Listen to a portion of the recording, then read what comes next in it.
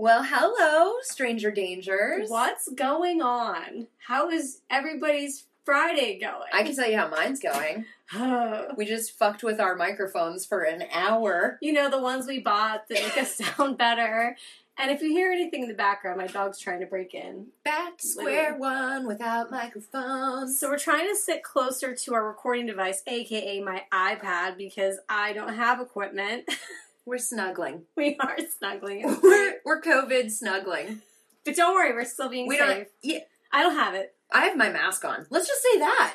When our audio sounds like garbage, we're like, well, we're good. We're wearing our masks. I have my mask on. Speaking of masks, you just said that. This just made me think of something. So we started going back to the gym. Don't look at my notes. Don't rustle them around near our microphone. Sorry. Can you guys hear me better? Probably. Anyways, so we started going back to the gym. Oh. Well, not today. We didn't go because I was too tired. We've been going at 5 a.m. Gross. Because we're... Good for you. Gross. Yes. Gross. It's been great, and it really has been great because then the day starts and you're ready to go and all that. Excuse me.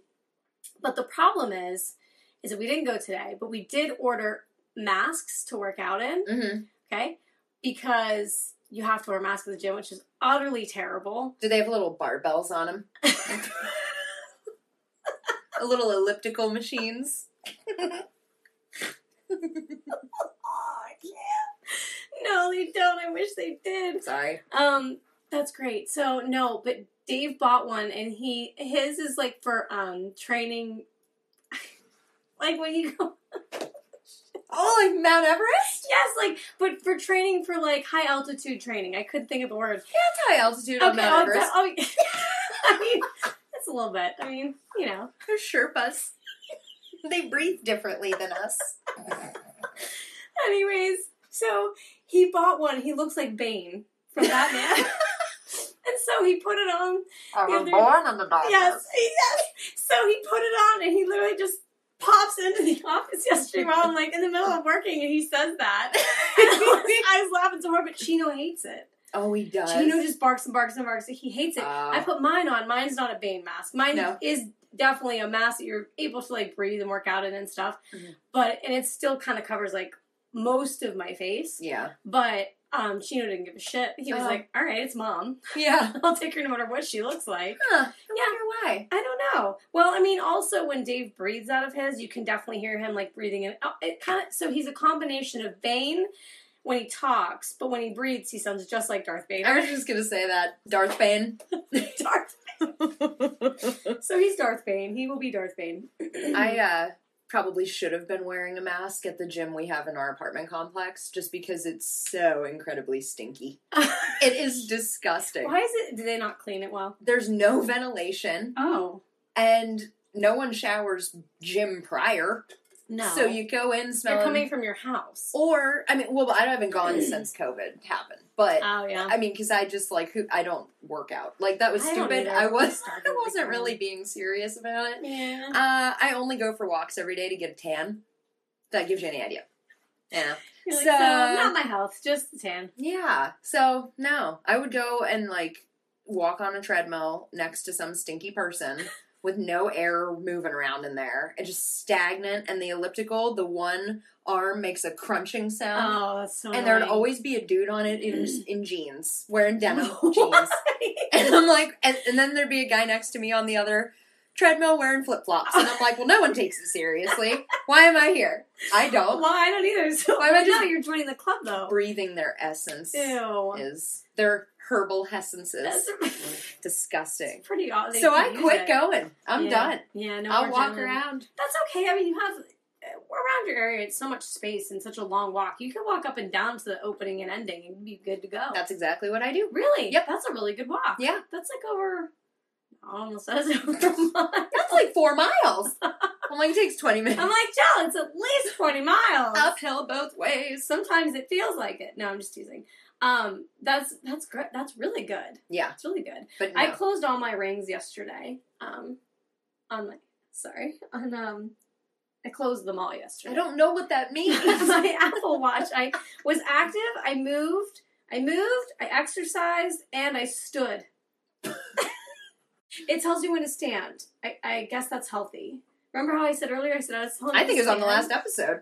What did it? No, it was I think just tonight. No, I think you talked about it also on the last episode. Did I think so. Oh shoot! It's okay. I But I talk, didn't I close talk my about eyes. Arnie like every episode. That's okay. What was his name? Johnny? Jimmy? Oh, you Johnny. don't even remember. Johnny. He wasn't my love. Not I'm coming to get you, Johnny. No, Barbara. I know, I was saying it like... Oh, shit. Anyways. Well, I had to, I wanted to say too, because I mentioned it last time, I'm halfway through Chaos, that book, and it's ridiculously awesome. Ooh. It's very good. And then I wanted to tell everyone listening about that show I texted you about, and then I felt like a dick. I was like, Why? hey, check out Cursed Films on Shudder, and you're like, I don't have it. And I'm like, never mind. Oh, don't feel like a dick. I had it. I did that to my mom with the Fred Rogers movie I was talking about. Yeah. I told her, I was like, it's on Netflix. It's going to ruin and make your life so much better at the same time. It's so good. And then she got off the phone with me and was like, where is it? Like, messaging me immediately. And I'm like, yeah, I'm a bad daughter. No. I mix up my platforms. Well, there's a lot. But to go back to plugging of said show, I watched 3, I think there are 5 episodes of it. It's called Cursed Films. And I'm sure you've heard about, people saying that movies were like jinxed or set problems and things like that. So the first 3 episodes that I watched were about The Exorcist, Poltergeist, and The Omen. And it was really good. And the only reason I found it was because I tried to watch Poltergeist, the orig, and it's one of those funkin' movies where you can't hear anything that they're saying. Ugh. And Carol Ann projects, and I'm like, I still don't know what she's saying. So I got mad. I was like trying to get my Craig T. Nelson on, Coach. Yeah. Remember? Yeah.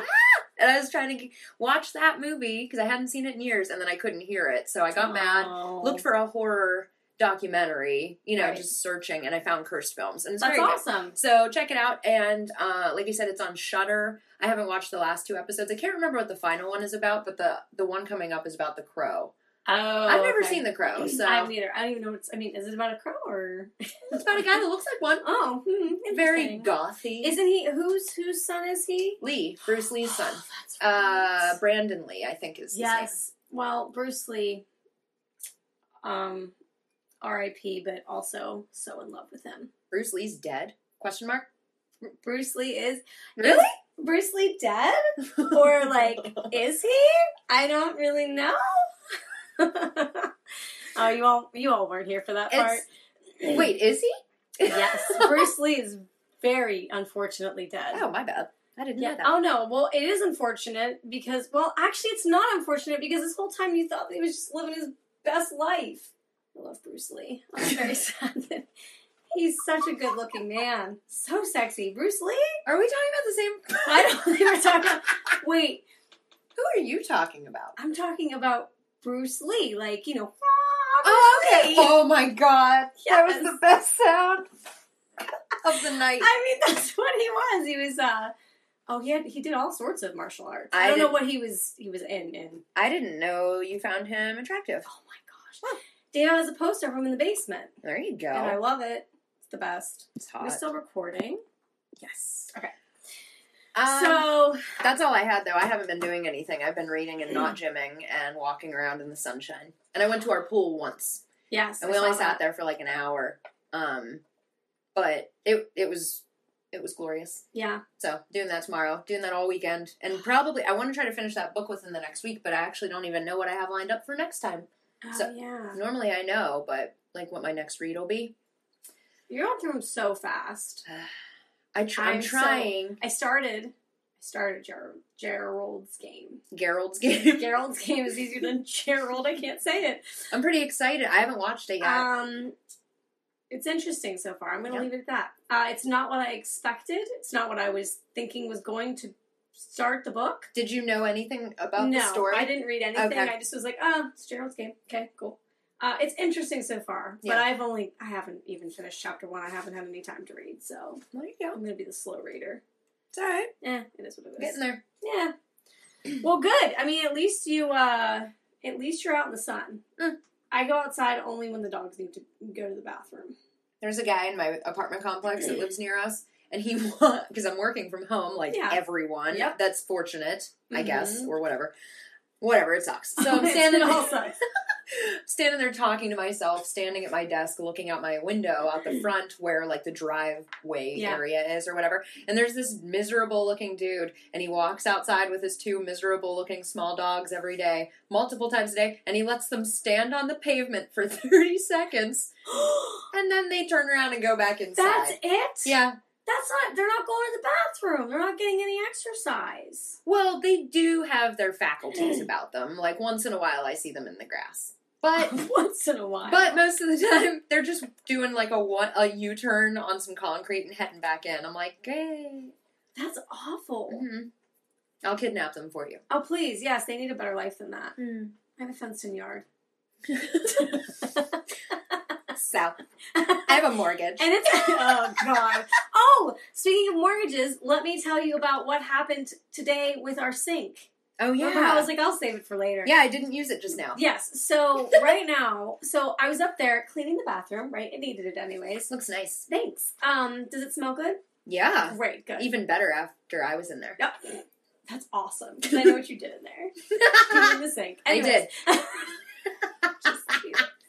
So, when I was cleaning it, so off and on, sometimes when you, like, run the sink in our bathroom for a little bit, there was a couple times where when I would turn off the sink, I thought I heard, like, running water. Oh, okay. And I was like, huh. And then, like, I would hear it, and then I thought that I was playing video games.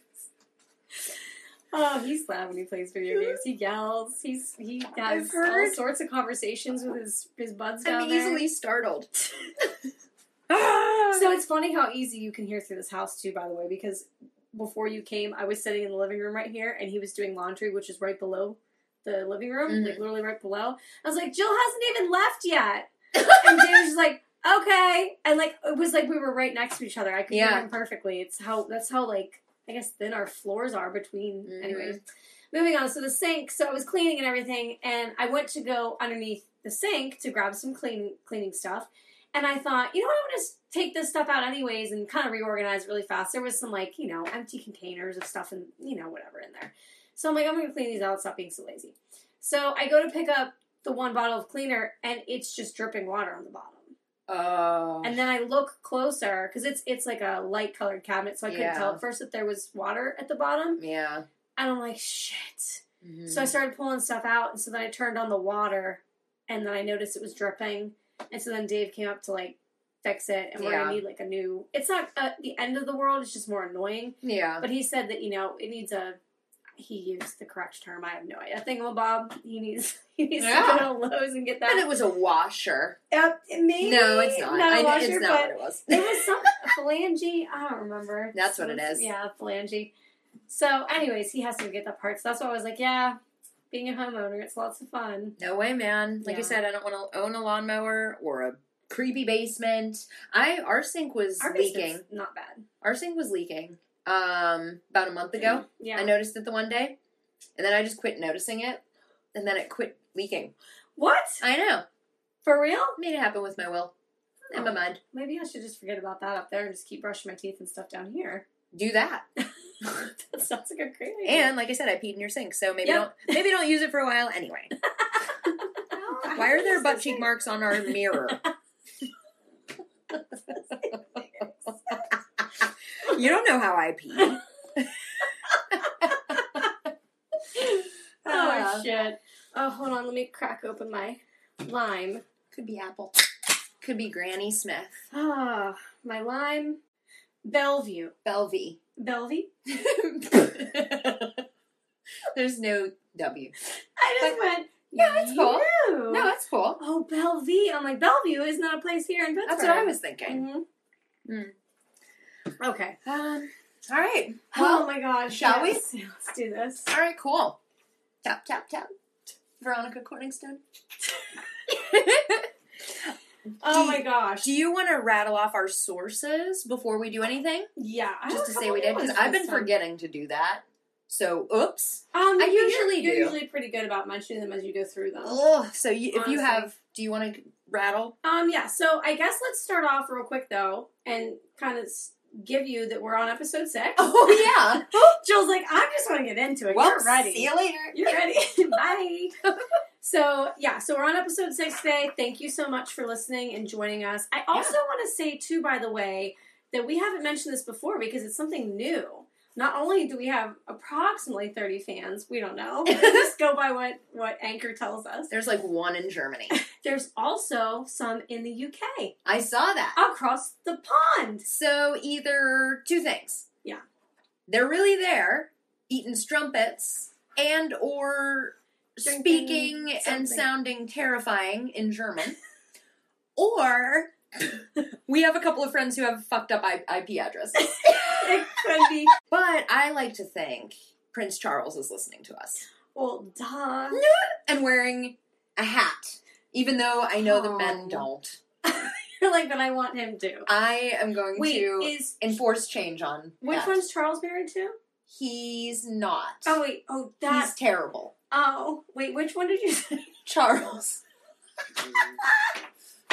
No, not the young ones. I'm not with it today. Not the youngins. Oh, I like the one that kind of looks like Carson Wentz. I don't know who that is. No, I don't watch football. Shit. No. Carson Wentz is I actually heard on that the football's Eagles. happening, though. Like, I give two What? shits. But someone said that. Someone I know. Someone we know. Somebody that you know. Anyways. So, we are on episode 6. Yeah. Okay. And real quick recap. Mm-hmm. Last time that we were together, we discussed The Night of the Living Dead, the OG. 1968. And Johnny was just the apple of my eye. Mm-hmm. And Ben was the best. Yeah. And then everything got fucked up. I laughed too because we didn't even bring up the line I said earlier to you that you thought I was getting wrong about they're coming to get you. Oh, we never even. No, that was like that was a great segue. It's like super awesome line that everyone knows, and we're like, nah. Did you see Johnny's driving gloves? I love Johnny. Johnny's the best. Oh, and then last time that we were together afterwards, we Jill did some quick Googling because of the cranky cricket. And you found out, I don't think we talked about this at the end, you found out that one of the zombies that eats a bug off the tree, it was a cricket. That's right. Yeah, I did read that. Yeah, which was really funny. And then he was mysteriously never heard from again in the movie. He was my favorite character. I'm kidding. It was after that, too. Yeah. Because there were so many of them. Yes. Because you told me. And now I can't ever watch it again. There's 8 total, guys. 8 total. So if you haven't checked out episode 5, please go back and listen in to that. Once again, Night of the Living Dead, the OG.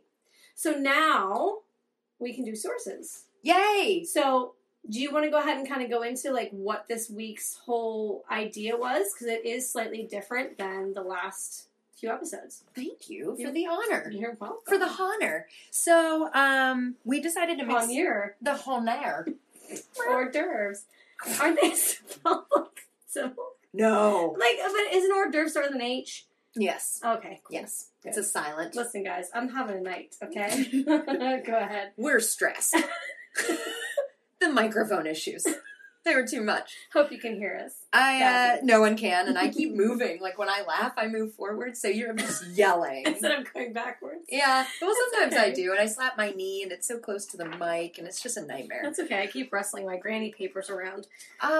Okay, so last time we kind of talked about a little bit about what we were doing this time, because it is different. We didn't randomize pick a movie this time. We wanted to compare and contrast book versus movie. So I had recently read Misery. It was gifted to me for my birthday, which, like we laughed at last time, highly appropriate given quarantine. Mm-hmm. And yes, I was very much in touch with how the character felt. Yes. Whilst I read it. Mm-hmm. In a lot of ways. And I'll tell you all about it.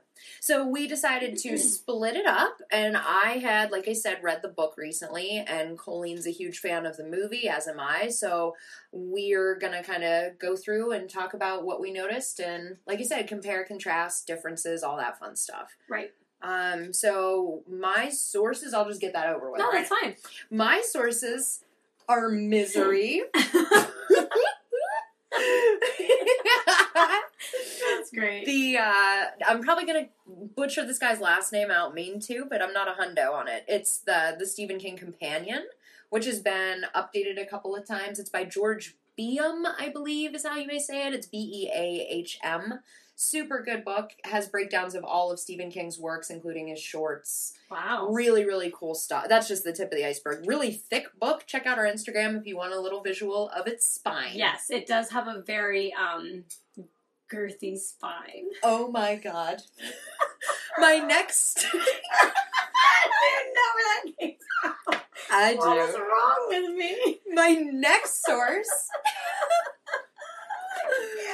Go ahead. StephenKing.fandom.com. Ooh, that's a new one. Yeah, I found it to have a girthy array of facts. I also caught a couple fun little things from WhatCulture.com and Tor.com, which is like Tor. I have no idea if that stands for something. I don't want to know if it's something nasty. Yeah. And then there were a couple others that are in my facts because I don't know why I just started doing it differently when I was notating last time. So I have a few other sources that I'll share later. But if you do, what do you got? Okay, so obviously we have to go with the go-tos I always go with. So this isn't going to sound anything super new. So I've used IMDb, Wikipedia. I've started to start using a little bit more. Metacritic, RogerEbert.com, Rotten Tomatoes, and then the two newbies that have come through is I Googled something. Just, like, I actually used Google's search engine to find my answer. I didn't, like, go onto another website. Oh, okay. Okay, sorry. I'll tell you what it is, and you'll be like, it's the rating. I couldn't find it anywhere, so I was just like, well, what was, yeah. Mr. Okay. Google told us what's up. Yeah, and then, because sometimes if you type in rating, you have to, like, get specific, because it thinks you mean, like, rating, like, like fans and stuff. Anyways, and then mentalfloss.com. Oh, so what I have a couple randos, like I usually do with movies. Yeah, that's fine. That I could just rattle off. I put mine through my regular facts, and then obviously through the movie. Okay, all right, cool. I kind of took some notes from you. Ah, stop it. I love good bullets. I love my bullet points, my highlights. Don't see that. Oh. Shit. Anyway, so as far as because these are all, it's just book. So yeah. So Jill's book. Remember, Jill is book only. Bookworm in it. 25th book published by Stephen King. The 16th under his name because he had a pen name of Richard Bachman. Oh, yeah. I never knew that. Yep. So and this book actually was originally going to be released as a book by Richard Bachman. But by the time it was ready to be published, the public discovered they were synonymous with each other. It was actually King, so the jig was up. Ah, okay. And he's like, okay, fine, fuck it, put my name on it. Yeah. You know what I mean? Whatever. That's weird. Well, I guess okay, I get it. So, pretty cool. Misery, and it's also one of his most popular books, which I found more and more, the more I dug in online, I was like, okay, yeah, this is up in the top 10. Yeah. For sure. First printing sold 900,000 copies. It was the fourth most popular hardcover book in 1987 when it was released. And then by 1990, it had sold 875,000 copies, making it the 15th most popular book of the decade. Wow. Yeah. So that was pretty cool. That's awesome. I'll rattle this. I keep saying rattled tonight. That's okay. That's your word tonight. I'm rattled. I'm rattled too after that. Trying to figure out the external microphones. God damn it. I am just upset still. It's okay. Review from June 8th, 1987 on NewYorkTimes.com, written by a guy named Christopher Lemon. I thought you were going to say Christopher Lloyd. Christopher Lloyd Layman Hopt concludes with, of course, a lot of blood gets spilled in the denouement, but then in the struggle between a muse and a writer, somebody's is going to have to die in the end. Even with all the violence, justified or not, Misery is one of Mr. King's best. All things considered, it's a winner. Yes. So just like really good reviews, things like that. And then just the last thing I wanted to bring up that was totally random but awesome is that it did spend time on New York Times bestseller list in 1987. Of course, like most of his, if not all of his books do. Yep. And I spotted it on this list online, 13 best Stephen King books ranked. Of course, there's just a poll or something like that. It was on the manual.com, but it was number 4 on there. Do you want to guess what number 2 and number 1 were? I just wanted to throw it out there. His? Mm-hmm. I don't know what order though that they go in. So Don't look now. I'm looking up here. Let's go with It and The Green Mile. The Green Mile's probably way later. No, that's actually not bad. So The Green Mile was number 2 on that list. Okay. And number 1 was The Shining. Oh. Yeah. Oh, be still my heart. I know. I was so excited. I was, today, sorry, but you said The Shining, so of course I always immediately think of Jack, not to like get us off, but it's not really totally off track, it kind of all connects. And today, and then my mind went to Jack again, and then I was thinking, I immediately thought of Prince. You know the song that they dance whenever he goes in to find Vicky Vale in the restaurant and she's by herself? Party Man. Party Man. I didn't know that's what it was called, but I listened to the entire album today from Batman, but it's all Prince. It's amazing. And it's great. It's and the I knew that those two, so that one and whenever they do the balloons, yeah, the parade. The parade song. I knew that they were both Prince. Trust. I didn't know that there was other ones, yes. Yeah. So good. It's a great soundtrack. So good. I remember seeing it. I think I don't know who. I remember being super little and seeing that album, and it may have even seriously been a vinyl, and it was just black with the Batman logo. But you knew it was all Prince stuff. Still the best Batman. The best Batman. And anybody that wants to, if anybody disagrees, you can find me at 1234 Internet Street. So come at me. Yeah. Try. Michael Keaton, you're the best. If you're listening, I love you. I love you, Beetlejuice. Anyways. I'm about to say it 2 more times. Oh, and also the best Catwoman. Hands down. Moving on. So, I totally went off on a tangent. So, The Shining, that's awesome. Yeah. That's really awesome. So, those were just my randoms. Dunzo. Nice. Do you want to talk about characters or setting or other plot things? Facets. That's not the word I was looking for. So I have a couple things that don't tie into that are a little different than yours. So obviously I have box office versus your book sales. So I keep forgetting that I should stop putting this here because anyways, project, Colleen, project. So how did it do in the box office? So the budget to make the movie was estimated to be $20 million. Mm-hmm. Okay. So then the opening weekend it made $10,076,834. Mm-hmm. The gross overall, which I've noticed that these always seem to be the same, the gross overall and the cumulative worldwide gross came to $61,276,872. So the gross overall, I mean, they still made well over what it took, which is awesome. That's always good to see. Just a couple other little things that don't go with the book at all. Of course, since it's a movie, the production company was Castle Rock Entertainment and Nelson Entertainment. It was distributed by Columbia Pictures. Oh, okay. The running time is 107 minutes. I watched it 3 times. The director was Rob Reiner, and then I'll hold off on my casting, obviously, because that is where we can compare. Ooh, fun. Right. Cool. So do you want to just go ahead and do characters, because it's kind of like one of the first things anyways, or? Sure. So, I mean, obviously, the top 2, I would assume, are the same. I would hope so. I noticed the mailman. I don't even think there is one. So obviously I would think that we both have Paul Sheldon and Annie Wilkes. Who? I would literally be like, wait, what? I just opened the book again. I'm like, hold please. Wait, let me double check. Let me get caught up. You just start with the. And you're like, this was great. Shut the book. No, I concur. We can talk about those people. I know those people. Yeah, I know those people pretty well too. Yeah. So in since you don't have anybody playing yours, I'm just gonna say so. James Caan played Paul Sheldon in the movie. Be Still My Heart. Really? Oh my. Oh God, I love him. Wow. I love me some James Caan. Oh wow. my gosh, I love him. So this movie was a lot of things made me happy. Yeah. A lot of things. Not Anyways, okay. And then Kathy Bates, sweet Kathy Bates. Best. Yes, the best. Played Annie Wilkes. Awesome. See, this is a little difficult for me because I had seen Misery a long time ago. Not the whole movie from start to finish, but I had seen pieces of it. And of course I've seen, documentaries that have the pivotal scene in it. So I knew of things. Which really sucks as a reader of Stephen King because he's so descriptive and awesome at that. But I'm reading and I'm like, So James Caan turned over and went back to sleep. And so James Caan did this. And then Kathy Bates walks in. And, like, it's really hard. It's hard to flip it. It is. But, I mean, the descriptions of them are so spot on in the book, too, that I feel like had I not ever seen the movie, you would have it would be pretty damn close. I mean, the casting's obviously done very, very well, in my humble. Mm-hmm. I did have some things that I pulled about Annie's description specifically because I think as good casting as James Caan, did I just mess him up? James Caan.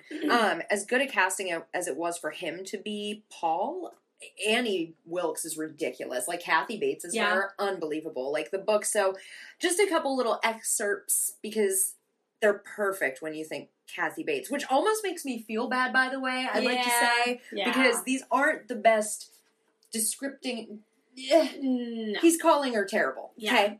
So, just little things like seem to have no feminine curves at all.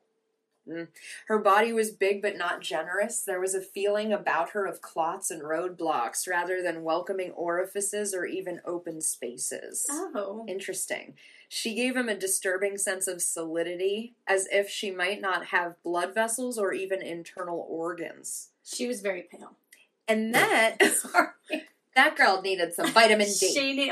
She did live in Colorado, so... It did look a little... white. A little grim. Grim, not much sun. A little bit. And then the last piece was he felt more and more convinced that her eyes, which appeared to move, were actually just painted on, and they moved no more than the eyes of portraits which appear to follow you. That is so spot on. Isn't it like that haunting? Just gave me goosebumps. That's why I love reading his books, man. I mean, he hasn't sold 1 billion for nothing. Right. Unbelievable. So, and as someone who's very long-winded, I'm like, you go with those run-on descriptive sentences, fucker, you do it. I love it. Anyway, so those were just my takeaways because I think especially, like I said, the Kathy Bates was just perfect. Oh, no, absolutely. So was that's all you had then for your characters? Hey, I thought those were pretty good sentences. No, they're great. No, I'm joking. They're great. Mine's all just like this part, I'm just like... So just a couple of other characters. Should I go through those as well? I didn't list everybody because not everybody was obviously important, even though there was quite a few people in the movie. So obviously you have Richard Farnsworth as Buster. I just adore him. He's the sheriff. I have a couple funny notes about him later, but he was the sheriff of the little town there. Mm-hmm. And then Frances Sternhagen played his wife, Virginia, who also worked with him at the little police station there in the little town. And then Lauren Bacall as Marcia Sindel, who is Paul Sheldon's agent. So his agent in the... may I ask, was there still an agent in the book? Yeah. Yes? Yep. Okay. Definitely. Yep, same. There were some flashbacks, if memory serves. Right. You know, of them talking, like, conversations they had about the next coming book and yada yada.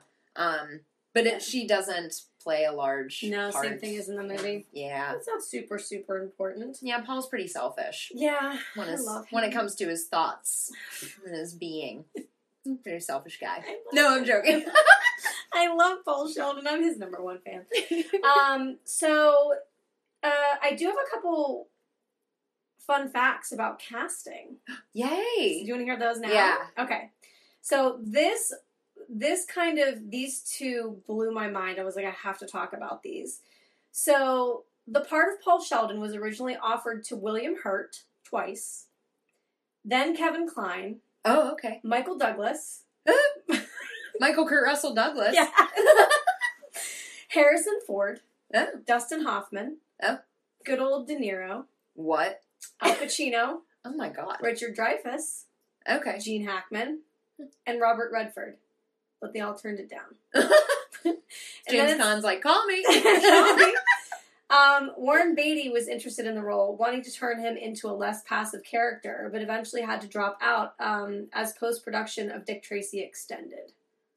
Wow. Isn't that kind of neat? When I hear his name, I think he's so in the past that it couldn't have been possible. Like, I don't know why I think Warren Beatty's from the 20s. That's another one of my loves. Actually, pretty much most of the guys that I just listed, I'm in love with. So. I would take a few off. That sounded weird. I'd pluck a couple. What I was going to say is I would take a few of those people off that list to dinner. Yes. Klein, Douglas, Ford, Hoffman, De Niro, Pacino, Dreyfus. Well, I guess my list is shorter. I would. You're like De Niro. De Niro and Pacino. Oh, God, I Love them both. bad boys. Yeah. Gotta love them. Gotta. That's some good stuff. Okay.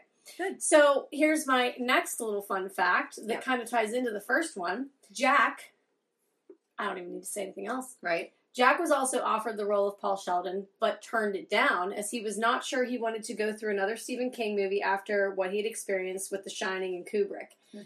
Caan took the role after Jack declined. In turn, Caan declined the lead role in One Flew Over the Cuckoo's Nest right before Jack accepted it. Shut up. Isn't that crazy? That is so weird. Isn't that crazy? Wow. I would say all for the best. Right. Oh no, I can't picture them swapping. Imagine James Jack Caan. Nicholson would just headbutt Kathy Bates and it would be over. Yeah. Oh, they actually, weird thing, they actually did a movie together. All about Schmidt. Or just Schmidt. No. Wait. He was an old man. About Schmidt? About Schmidt, sorry. Is that when she shows her bosoms? She shows her bosoms. Wow. Yeah, in the hot tub. Oh, They're coming out of the hot tub. The infamous hot tub scene. Yeah, and he's Yeah. so uncomfortable. He's like, I love that. That was a good movie. Yeah. Yeah. Oh, Jack, we miss you. I miss you so much. And then He's no, God, no. No. I was like, did I miss a... He's retired though. I think he's like going through Oh. like Alzheimer's or something. I don't know. It's really, really sad. I'll have to Like, call him and check in. Oh my gosh, tell him I said hi. It's been a while. I love him. Yeah. Oh my I god. hope he remembers me. He doesn't. I'm like, it's the Alzheimer's.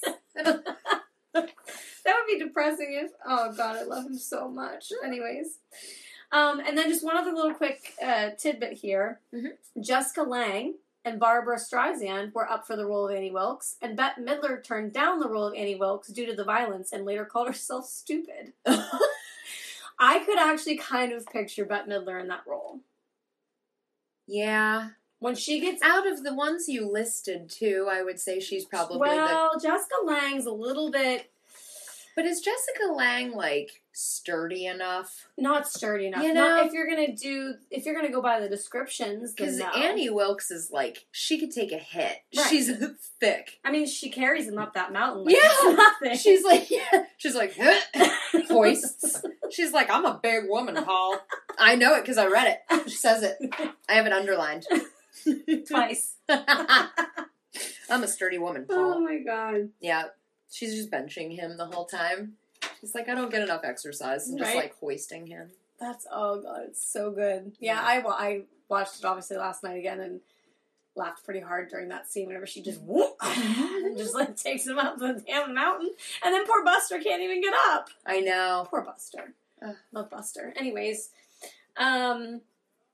what other kind of parts do you have next? Like, how do we just want to kind of go through like the main things and then we'll get into the movie, the plot, whatever? So I was thinking about setting because I thought that was also something that translated really well from book to movie. Mhm.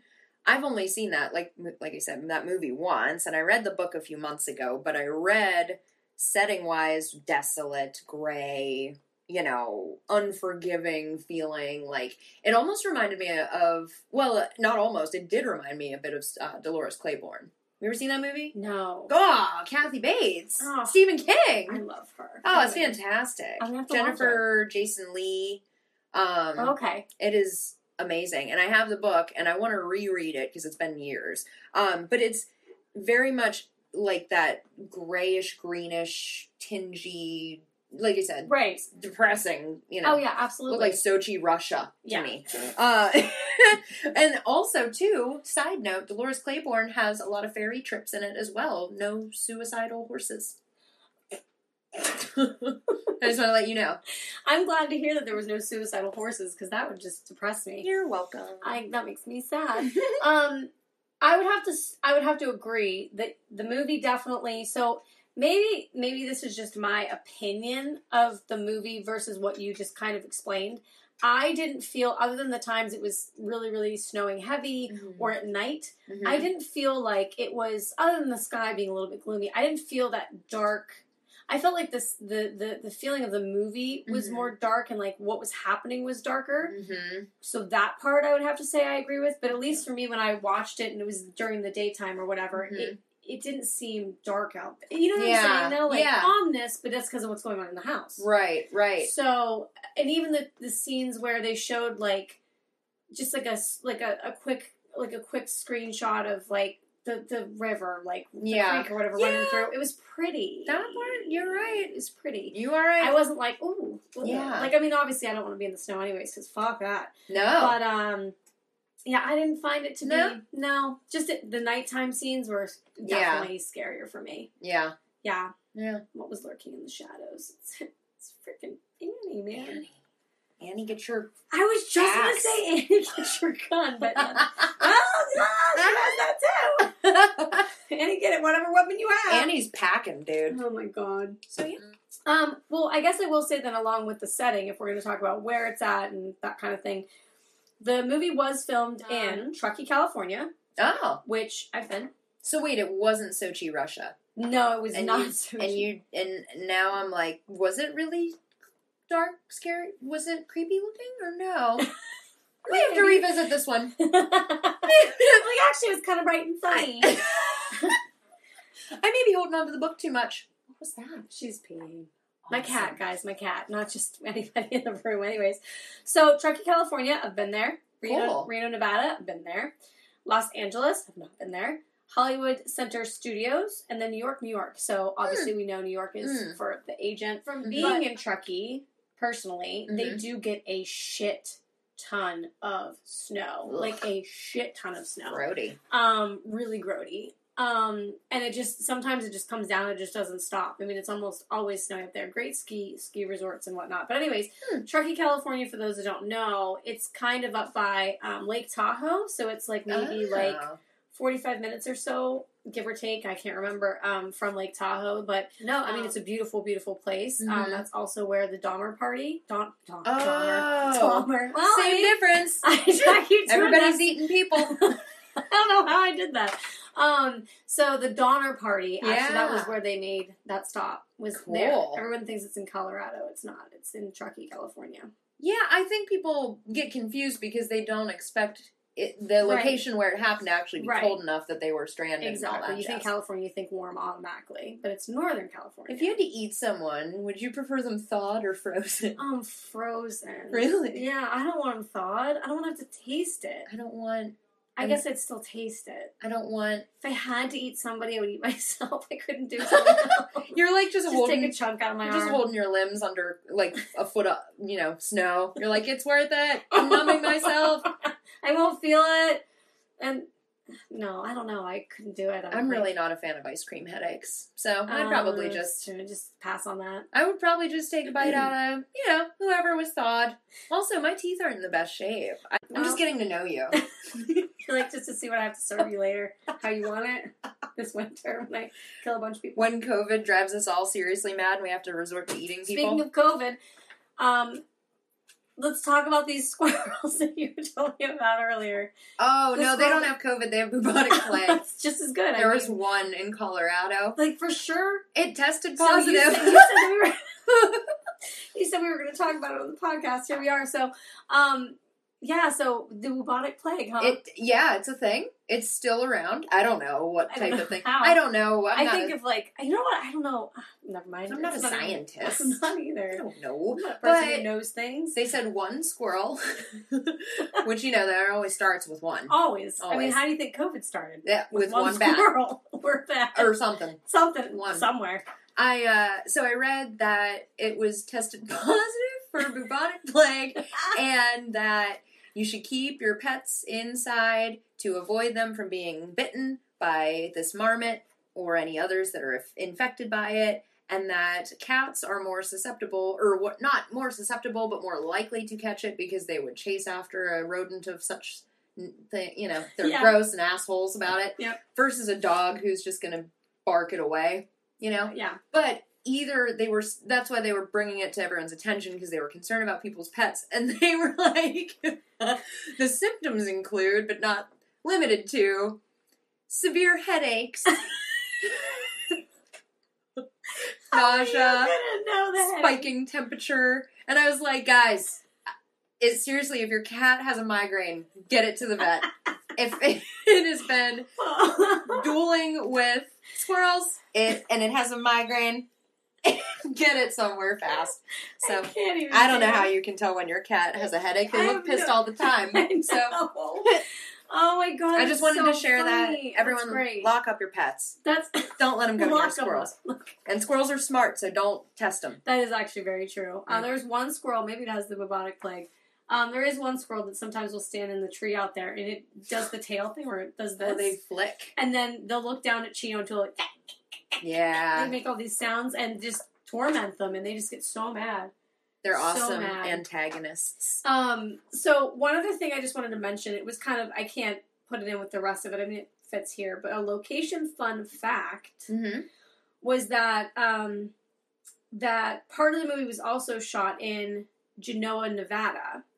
And Nevada's oldest town stood in for, quote unquote, Nevada's oldest town stood in for Silver Creek, Colorado. The crew built a cafe, a radiator shop, a sheriff's station, and a general store. Cast and crew also utilized the Genoa bar and saloon. Wow, that's so cool. So holy crap. Just something fun. They that no wonder it cost them $20 million. Yeah. Jesus. They're building little storefronts. I just thought that was kind of cool that they didn't film it.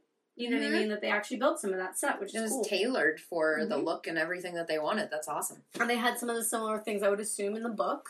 Did they anything that stands out that wasn't mentioned? No. Just how dark and desolate it was. It was great. I don't know about you. I felt like it was beautiful and serene. Just a couple more things that I want to mention because they don't apply to anything that would be in the book. So, there was no music in the book, not like this. Oh, I hummed the whole time I read it. Shit. You don't do that? No, I don't sing the words. Oh, yeah, but you... Anyway. You should say who that is so people can find... No, my version. You don't like my version? End, you can just karaoke the whole thing a cappella. No. I say yes. Oh my gosh, I don't know. I don't even know the lyrics. We'll put it on Instagram. I'll video you. Okay. I'll video you. Go check out our Instagram, guys. You get to see me do stupid shit. So the song I was just singing is called Shotgun by Junior Walker and the... Ellipsis. Suspense. Killing me. There's always one. I always want to say TJ. It's Junior Walker and the All-Stars. I wanted to say Awesome Stars, but I knew that wasn't right. Same diff. It's called Shotgun. Anyways, if you know what that song is, you should know it's at the beginning of the movie. Anyways. Okay. So, what I was going to say is the music in the movie was composed by Mark Shaman. And then a couple things that I also wanted to go into because it just kind of popped up during my research and I thought it was really fun to kind of mention. So, and none of the movies that we've done so far have really had any of this yet. Not in full. So that's why I was like, this will be a good time to, it's our first bigger one. So, awards. Oh. So, Kathy Bates won Best Actress in the Academy Awards, Chicago Film Critics Association Awards, Dallas-Fort Worth Film Critics Association Awards, and the Golden Globe Awards. Oh, and the 2020 Awards. What's that? I don't know. I didn't look it up. Huh. I should have looked it up, but I was thinking 2020 as in the show 2020? Oh. I don't know. Is that with Bob? Is that with Bob or Walter? Unless it is with Bob or Walter. Unless the 2020 Awards meant that she has 2020 vision and they're really proud of it, so they gave that to her. I don't recall ever getting that for myself before I got glasses.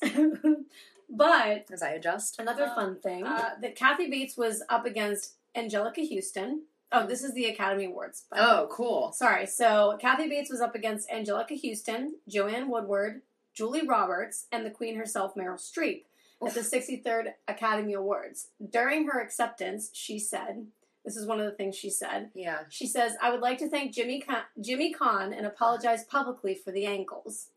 And I would also like to say that I really am your number one fan, Jimmy. Oh, I love that. I thought that was really cool. Oh, that's funny. What was the movie Angelica Houston was up for? Oh, something with a G, like something, the hold on. So not The Witches? Not the, oh God, I love that movie. I think it's on Netflix Can we now. put that on our list? Because it's kind of a scary movie. It used to scare the crap out of me when I was a little kid. Yeah, same. You just looked at the screen like, nope. You look, it's just a blank screen. I'm making all of it up as you go. No, because I had just, after that, I just rolled into plot line, story now. That's all I got. That's all I want. And hold on, I want to find out what she was. Oh my God, you're still Googling? Well, I was looking at. Sorry, I can't multitask right now. Angelica Houston, we have a problem. Oh, speaking of Houston, we have a problem. The Grifters. I knew it was something with a G. Oh, I don't know what that is. The Grifters. Yep, that's a different podcast. So. Cool. Not ours. Anyways, so a couple things. The summary. Mm-hmm. I always do my little summary. This came from Christopher Reynolds. Oh? Yeah. And he says, after a famous author is rescued from a car crash by a fan of his novels, he comes to realize that the care he is receiving is only the beginning of a nightmare of captivity and abuse. Ooh. Nice. Yeah. So pretty much sums it up. Mm-hmm. Now, my critics, as usual, I'll go through those real quick. There was actually a lot of good juicy stuff that I found for once. Because you know how sometimes good old Roger Ebert disappoints us. So one fun fact that we have is that King himself has stated that Misery is one of his top 10 favorite film adaptations. In his 2009 collection, Stephen King Goes to the Movies. I read that like a reporter, and then there was a period. I thought that was a comma. Or a semicolon. I don't know what that was. That was just me not being able to read. All right. In his 2000 memoir called On Writing a Memoir of the Craft, King references the movie adaptation of the book, saying, "In the early 1980s, my wife and I went to London on a combined business pleasure trip. I fell asleep on the plane and had a dream about a popular writer. It may or may not have been me, but it sure to God wasn't James Caan." I just thought it was funny. So RogerEbert.com gives it 3 out of 5 stars, which is good for him, actually. It is, and then he says about it, "It is a good story, a natural, and it grabs us. But just as there is almost no way to screw it up, so there's hardly any way to bring it above a certain level of inspiration. Many competent directors could have done what Reiner does here, and perhaps many other actors could have done what Caan does, although the Kathy Bates performance is trickier and more special. The result is good craftsmanship and a movie that works. It does not illuminate, challenge, or inspire, but it works." Yeah, okay. I mean, I can get behind it, but not fully. Mm-hmm. Metacritic, for the Metascore, they gave it a 75 out of 100. Okay. The user score was 8.7 out of 10. IMDb gave it a 7.8. And then Rotten Tomatoes came in with a 90%, so it's considered certified fresh. Oh. And audience score was 89%. So on the Rotten Tomatoes overall, I'd say gave it the best. Mm-hmm. So yeah, and then I'm right where you are. I'm right at the movie. Well, yeah, the but book. I bet you a million I'm way ahead of it though, than you are. It's so hard. I'm sure. It's so weird because like I loved the book. It's hard. I don't know. It was. It's been a few months, but I love a good psychological scary. Oh, absolutely. I mean, I would like a good thriller, drama, horror. Not horror because that doesn't fall in there, but you know what I mean. That's what I was just thriller. That's what I was just gonna say because like I normally I'm into psychological thrillers. I'm sorry, like horror movies. Yes, but there's not a lot of categories on my streaming platforms that are psychological horror. They're all psychological thrillers, you know, instead. So, I don't even stream surf in my own words anymore. I just read everything. I'm programmed to speak like Netflix, Hulu, all of the little categories, instead of having my own thoughts. But so the fact that I read it a while ago and trying to recall it, the first thing that really comes to my mind, and I don't want to jump too far ahead of your stuff too, was Annie given a mouth to mouth. dude. Yes. Hmm. So Getting in there. I'm jealous because I'm actually Paul Sheldon's #1 fan, but the nice kind. No. But yes. So in the movie, obviously, that scene is. I don't know why it's interesting. Mm-hmm. Just because. Maybe it's just like in the movie, you like literally hear her just like trying to breathe into his lungs, so it's like very real, I guess, is what I'm trying to say. Yeah. So I don't know how the book kind of went into it, but I mean, in the movie, I mean, she was getting it. I mean, she was making sure that he wasn't going anywhere. Oh, he was not dying on her dime or watch or what have you. Yeah, Annie's just, well, so she pumps Paul full of that fictional Novril or however you say it, right? Which is just that like codeine. I don't know what it is. Novril. Yeah. Which in the book they do specify, and I think she may mention it. I don't know. You can tell me that it causes respiratory depression depression. Plus, Paul's a smoker, so she gives him all of that, right? He needless to say, Annie's nursing abilities come in handy, and So but he speculates in his like little inner monologue he's always having throughout the book, because obviously he's the main. But he's thinking that she accidentally overdosed him on that dose, and that's why he went into respiratory depression. They don't talk about it in the movie. Okay. So what happens is, for the movie, when he finally wakes up, like officially for the first time, and she tells him, how long have I been out? And she says, oh, you've been out for 2 days. Mm-hmm. He comes out of it. She very well, but he was also on an IV, right? Mm-hmm. Which was probably just fluids, like most IVs would be.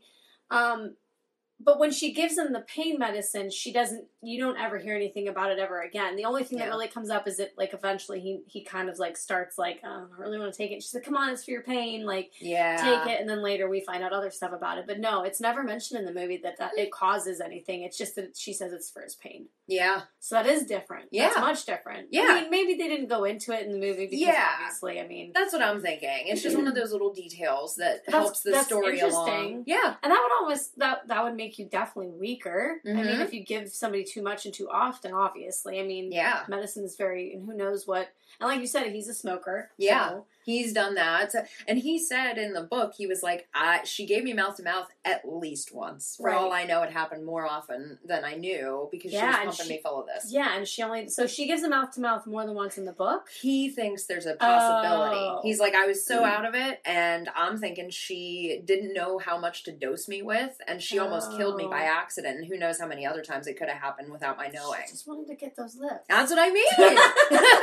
Circle back. She wanted to slip him some tongue. Oh my and God. the other thing that I noted about it, because I think it's just too funny, is whenever she gives him mouth to mouth, he's conscious enough that he describes her breath, and it makes me laugh so hard. A dreadful mixed stench of vanilla cookies, chocolate ice cream, chicken gravy, and peanut butter fudge. I was like, that sounds fucking delicious. Oh my gosh. That's just one of my... I'm okay with it. That's just one of my binge evenings watching this movie. Ice cream sounds so good right Don't now. even. I'll drive by 9 places. I want that canceled wedding cake or canceled wedding or whatever that is. Have you seen that going around the internet? It's a real Ben and Jerry's flavor.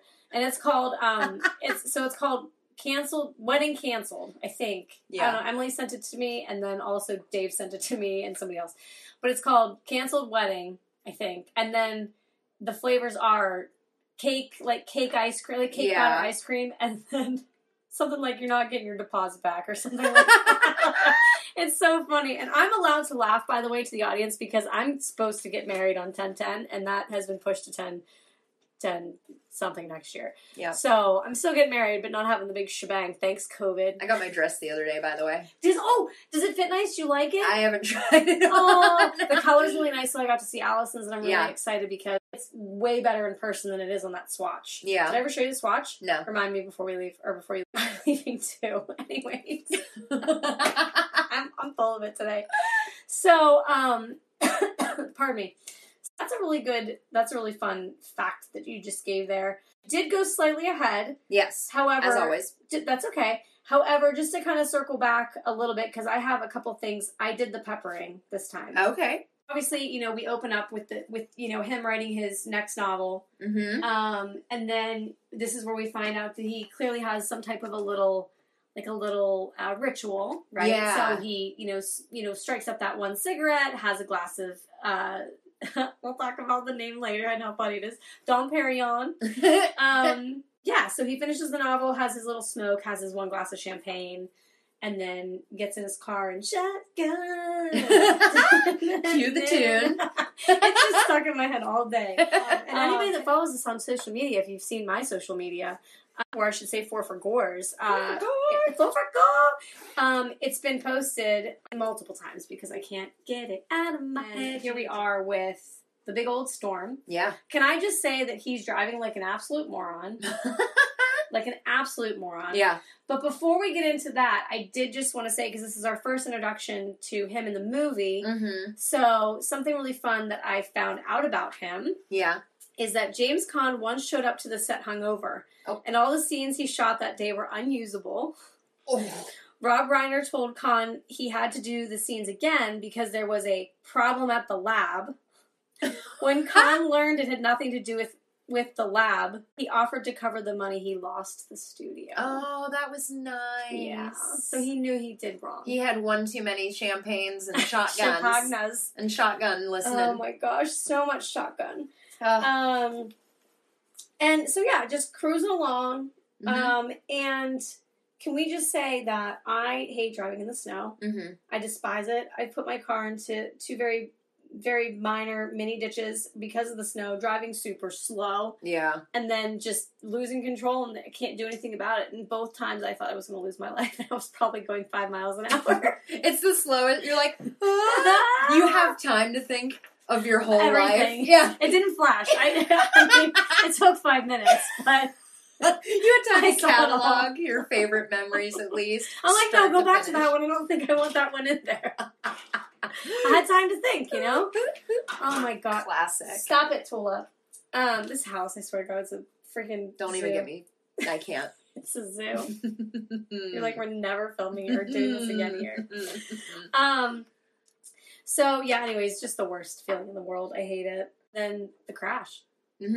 I would think that, I know we already kind of talked about how Annie finds him and, they, she brings, she saves him essentially by giving mouth to mouth. We kind of already touched base on her slinging him over her shoulder.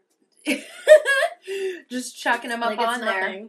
Well, so the thing of it is, the book for me, reading the book, it actually starts with, him being introduced to Annie. So, yeah. Like, oh, okay. You find out later what came to be. Right. You know what I mean? So they just do it a little bit backwards in the book. But, like, the very beginning, so that's telling then, because you're jumping off with what you saw. You know what I mean? And I jumped off with what I read. Wow. Woo! This episode's working. Kind of. We're doing it. I'm a little all over the place, but I'm trying. Just not the microphones. That's the only thing that didn't work. So what happens in the beginning of the book is, Paul is actually thinking about his childhood, and King uses the ocean tide to help the reader understand, like what Paul's thinking about when he's basically laid up at Annie's before he comes to and starts to realize what the fuck's going on. Right. So Paul recalls this memory of his parents taking him to a beach. And I didn't understand what the hell he was talking about until I Googled it. He always insisted, he said, growing up, going to this beach, on sitting with a clear view of a broken off piling that was sticking out of the sand. Oh, okay. And he always liked watching the tide roll in and start to, like, cover it. Yeah. But I didn't know what the fuck a piling was. Oh, yeah. It's just like a piece of wood. Yeah. Sticking, like tree brush. It's almost like tree brush, but obviously there's no, there are, depending on, well, if they were in California. So I Googled it, because I had no idea. And I had to, because he kept saying pilings, and I have, like, some things, like, some more metaphor wrapped into it, but they're heavy stakes or posts installed to support the foundations of a superstructure. So, what I picture in my head are, like, maybe pieces of a pier no longer there. Or, you know what I mean? Yeah, Like, that's okay, what I okay. visualized when I was trying to understand what he was talking about.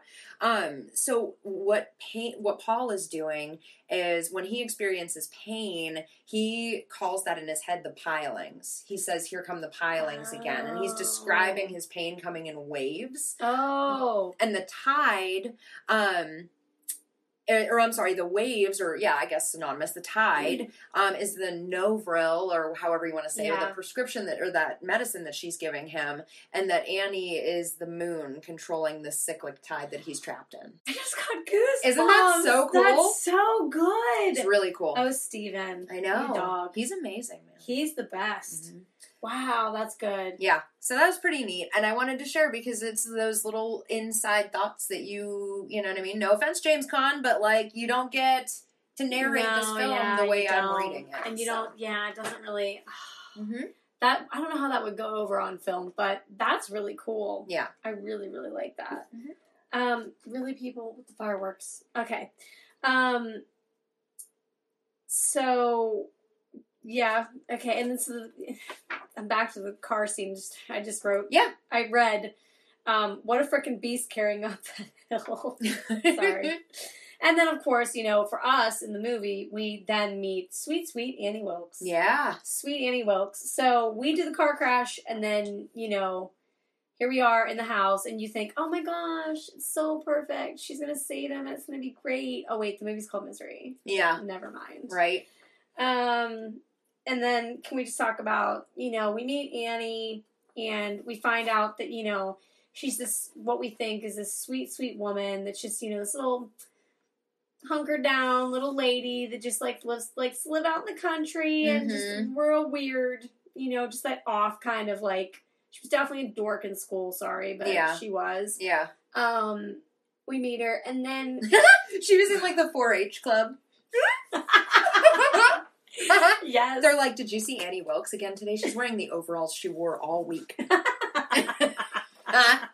my picture. Oh my god, I love it. And then can we just talk about we see his legs for the first time? Oh, it's horrific. Vomit. In the book, I actually don't have how Stephen King described it in my notes, but I just remember my heart wrenching when he was like going back and forth and debating whether or not he wanted to pull away the cover and look and see what had happened to him because he didn't even know if he had legs. He had probably. no idea what to expect, and and then he's like, "My peener's awesome. Okay, great, we're good. We're good. I'll heal. They don't get into that in the movie. I'll heal. Yeah, it'll be fine. And then how Annie's talking to him about how she did a really good job, and he's got 2 fractured tibias, like both tibias are broken and fractured, and how she there's like no infection, she should be fine, and she did a pretty good job. And they're just so veiny and black and blue and just utterly swollen and just just makes me want to literally vomit. So that was fun. Yeah. At least his peen's okay. Yeah. Another little fun fact. So since we start to learn that, he's going to do some healing. He's going to have a lot of time to heal. Yeah. So speaking of healing. Uh-oh. James Caan had to stay in bed for 15 weeks of shooting. Thought it was a sick joke from Rob Reiner. Oh. Yeah. You don't think of how badly that would suck. Yeah. So, like, when I read that, I was like, 15 weeks. Like, if you think about it, I mean, 90% of it, he's lying in bed somewhere or another, whether he's sleeping, having a conversation, just sitting there trying to, I bet you he got, well, he wouldn't get bed sores, but I bet you his butt Oh my hurt. god, I was just thinking that. Yeah. I was like, Kathy Bates should be, like, in her acceptance speech talking about taking care of his bed sores. Sorry about the bed sores. Yeah. I'm your number 1 fan, obviously, because I dressed your bed sores. You're welcome. Oh, God. So nasty. I think her vocabulary is enough to drive me absolutely insane. I don't know. I was going to do, and I decided not to, and I regret it. I was going to do my favorite quotes at the end, but I didn't. I have some in here, but I don't have. I can't remember how many times she calls Paula "don't be" in the movie, but she does it like 72 times in the book, and it drives me nuts. Don't be? Like instead, like a Mr. Man? Huh? She says Mr. Man in the movie. Oh, Mr. Man. Yeah, because I say that to people. Like, listen here, Mr. Man. Like, Mr. Man? Yeah. No, it's like, don't be a don't be. Like a negative, like a downer. Oh. Yeah. I don't remember that in the Ugh, movie. it's horrible. I hate how she talks. Drives me Oh, crazy. yeah, it's I mean, the good worst. job, but, like, I hate it. Yeah, it's definitely the worst. We learn that the phone lines are down, too. She tells him that the phone lines are down. Mm-hmm. And, you know, of course, we know that Marsha, the agent back in New York, calls and talks to Buster. Oh, he's just the best. And I just love how whenever he answers the phone, he's like, "This is Buster, the sheriff, detective, retirement organizer, fisherman's guide," like, whatever. He just keeps going on and on and on and on and on. That was good. And he's like, "And if you want to know a good fishing place, well, I think I can help with that, too," or something like that. You know, we think everything's, you know, roses and rainbows. And Paul's going to let Annie read the book. Yeah. That's the other thing, too, because she, you know, I have a quote, too, from her, but yeah, you know, with the book, you know, it's like, oh, yeah, let her read the book. She's such a big fan. Yeah. Let Fast her do Cars. it. Yeah. Yeah. Yeah. Yeah. She's not a huge No, fan. not a huge Not fan. the number one fan of that one, is she? Nope. And I like how at one point she says, "Forgive me for prattling away and making you feel oogie." I hate her. It's so bad. It drives me nuts. It's so bad. So it, like, makes me sweaty. yeah, it's awful. So the part where, you know, she finally comes through and she starts talking to Paul about what she thinks of the book. Yeah. And she's feeding him tomato soup. What is he doing in the book whenever she tells him that? I don't remember. Are you crazy? No, I mean, she's trying to feed him tomato soup. Mm-hmm. Yep. And she spills the tomato soup everywhere because she decides to go crazy at one point. Oh, yeah, that did happen in the... Yeah. Mm-hmm. And Yes. now she says, you know, like, I don't know if I have it in here. I don't think I do. But how she's like, oh, and if I go down there, am I going to tell what's her face? I mean, all I do know is that I would like a bastard of a check. She mentions she's going to go down and tell Miss Copenhagen or whatever that she wants. Here's a big old bastard of a check. Fucking crazy. Oh, so this, something else too that's kind of fun about, I'm not trying to steal thunder, but there was some really cool, like, scenes, like some fun facts that came with, like, some of the scenes that were being played. Mm-hmm. So James Caan and Kathy Bates clashed over their acting methods. Caan believed in as little rehearsal as possible. Bates, with her theater background, was used to practicing a lot. When she commented to Rob Reiner that Caan was not attempting to relate or listen to her, Reiner told her to use that frustration toward her character. Oh, that's cool. Mm-hmm. I remember, was that on IMDb? Yes. I thought most of these fun facts were on IMDb. I remember that. That's Just a couple I pulled from Mental Floss. Cool. They were different. So yeah, that was, she just kind of freaks out and we learn that Annie's not so sweet anymore. Dude, ways that she's able to control him in the movie are pretty intense too. Mm-hmm. I mean, just like physically, emotionally, like, and just the sadistic behavior. You know what I mean? And you just see, like, he sees her unraveling at parts, and it's just like, I don't know. The one thing that I read that it was interesting in that Stephen King, that companion book I told you about, that the whole book is like a metaphor for addiction, basically. I think I read that somewhere, kind of. And it reminds me of King, like a reflection that he had, or I'm sorry, I was thinking of something I had read that King had mentioned, that Annie Wilkes is actually his favorite character that he's ever written. Mm-hmm. And he said, as sick with drugs and alcohol as I was much of the time, I had fun with that one. And at that time, it was like King was exercising his nostrils and his arms, like super extreme when he was writing that book. I read that he was only sober a few hours of the day. And in an interview, he said that the novel itself was about addiction. And a quote that I thought was pretty cool: once in a while, something will declare itself so obviously that it's inescapable. Take the psychotic nurse in Misery, which I wrote when I was having such a tough time with dope.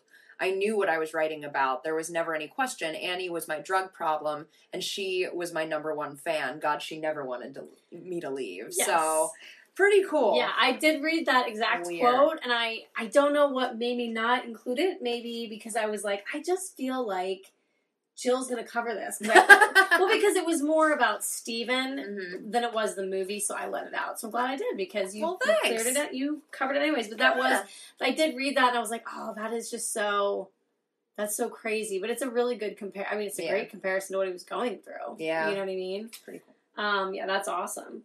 So yeah, we find out that she's nuts.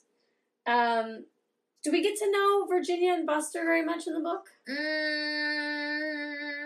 Not that I'm recalling currently. No.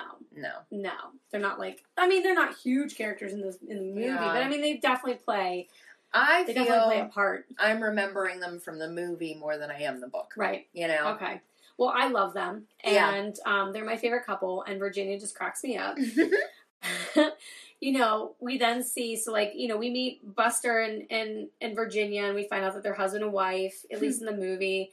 And, you know, they go out to look for the car and to see if they can't find something. And Buster miraculously figures out that broken branch that's on the side of the road that he just so happened to see is the branch that broke because a car went down there. Right. And then he goes down to try to find it, and him and Virginia get into their little cute, married for 1,000,000 years bicker.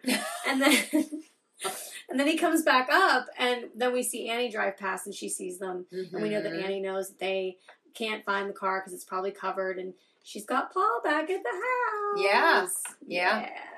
They talk about the her hoping that once the snow melted, that the car would get drifted away with all this, all the runoff and stuff. Yeah. So she was always banking on that. She's psycho. Mm-hmm. Obviously, she keeps saying, the phones have been down. I called your agent. I also talked to the lead orthopedic surgeon at the hospital, and he says that I did a bang-up job without even seeing you. Yeah, our phone consultation went fantastic. It was so good. Did you call my daughter? No, I talked to your agent. She said she didn't talk to your daughter, but I talked to the ortho for hours. She probably really would have said that. She's crazy, my God. But I just wanted to say that there were no pigs harmed in the making of this movie. Did you get to meet Misery as well? Yes, of course. Okay, so she talks about Misery. Yep, her pig. You hear her in the, off in the distance. Paul will hear the pigs squealing. Oh, really? Because you don't really hear them at all in the movie. You just meet Misery that one time. Surprised about that. Right. Paul can hear them, and especially if, when Annie's left him for a period of time, a couple of the times she's gone into town or whatever to get the paper for him. Yeah. And then another time she disappears on him for a couple of days. And oh, God. Ew, that just gave me goosebumps. And you never know when she's coming back. Right, that's the thing that's so creepy about it. He had to go sneak out and get himself some reserves and some food and shit, because he had no idea how long she was going to punish him for doing that. You know what I mean? By being away, it's haha, hope your pain isn't too terrible while I'm gone, and I'm not sure when I'm coming back, so you can just deal with it. Oh my God. So he had a lot of time, to himself to chill, and he could hear books are better. The pig, out in the barn squealing because it was hungry, because she hadn't been home for a couple days. And that's what he's looking outside and seeing the water frozen in the driveway and thinking to himself, could I drag myself out far enough for me to see a rare car? You know what I mean? Or for a rare car driving by to see me and save me? Probably not likely. Yeah. So he's chilling all that time, like you said. Some time goes by where he's just in this cycle of being... So he probably did get bed sores. He probably was sorry. Jesus. I sound like I'm Canadian. He's very sorry. I love that. We don't have any fans there yet, so I can still say it. But don't listen to episode 6. Anyways. The nightmares and the daydreams that he's having about her during this time where you're getting okay, so he's in it for the long haul, huh? And that lull that you just said about. There's one where she catches him. You don't know, of course. I'm goosies. Oh, yes, you are. You got the goosies. Ugh, they're painful. Are yours? Yeah, mine got painful when you okay, it's not just me. Stuff. I thought I had a nerve disorder. No. So there's one daydream he has, and it's so creepy. Well, he has several creepy ones. She catches him having snuck out of his bedroom. Yeah. Right? You know how he gets to be doing that. And holds a gun up to his face and just says, if you want your freedom so badly, Paul, I'll be happy to grant it, and pulls the trigger. Yeah, and it's just so and then I feel almost sad, because for someone in his predicament, he probably woke up and was like, fuck! Wanted it to have happened. Let that be it, please. He's like, that was the best dream I've ever had. Oh shit, I'm here. Back to my nightmare. Yeah. Oh my God. So, it's pretty cool. It's living in your own mind like that for that period of time, too, is just, oh my God, it's terrible. So, just to backtrack a little bit, she's getting closer to finishing the book. Mm-hmm. And I mention that because for someone who's seen the movie a million times, when I know that she's getting almost done with the book, which, by the way, when she twirls herself around the room, Nazare. Anyways, when she's almost finished with the book, it makes me nervous because I'm like, I know it's coming. And it scares me every time. You mean when she's finishing reading The Last Misery? Yeah, The Last Misery. Oh, yeah, no, sorry. I didn't mean to skip that far ahead. No, you're good. The wrong book. But she is still almost done with the other book. I went too far. No. The Fast Cars, yeah. You're good. In the movie, by the way, to compare, it's called Untitled. Oh, huh. Okay. Yeah. I did read a fun fact that obviously they were going to change it. They were going to keep it as Fast Cars, and for some reason, I don't know why. Huh. I can't remember what the fact said that they didn't. But in the book, you're right. It is called Fast Cars, and then in the movie, it's just called Untitled.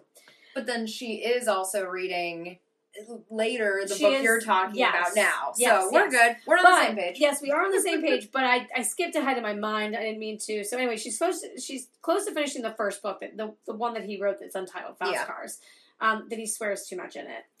When she's looking out the window scene in the movie, do you remember that briefly? And she's just kind of like staring out. She's very like distant.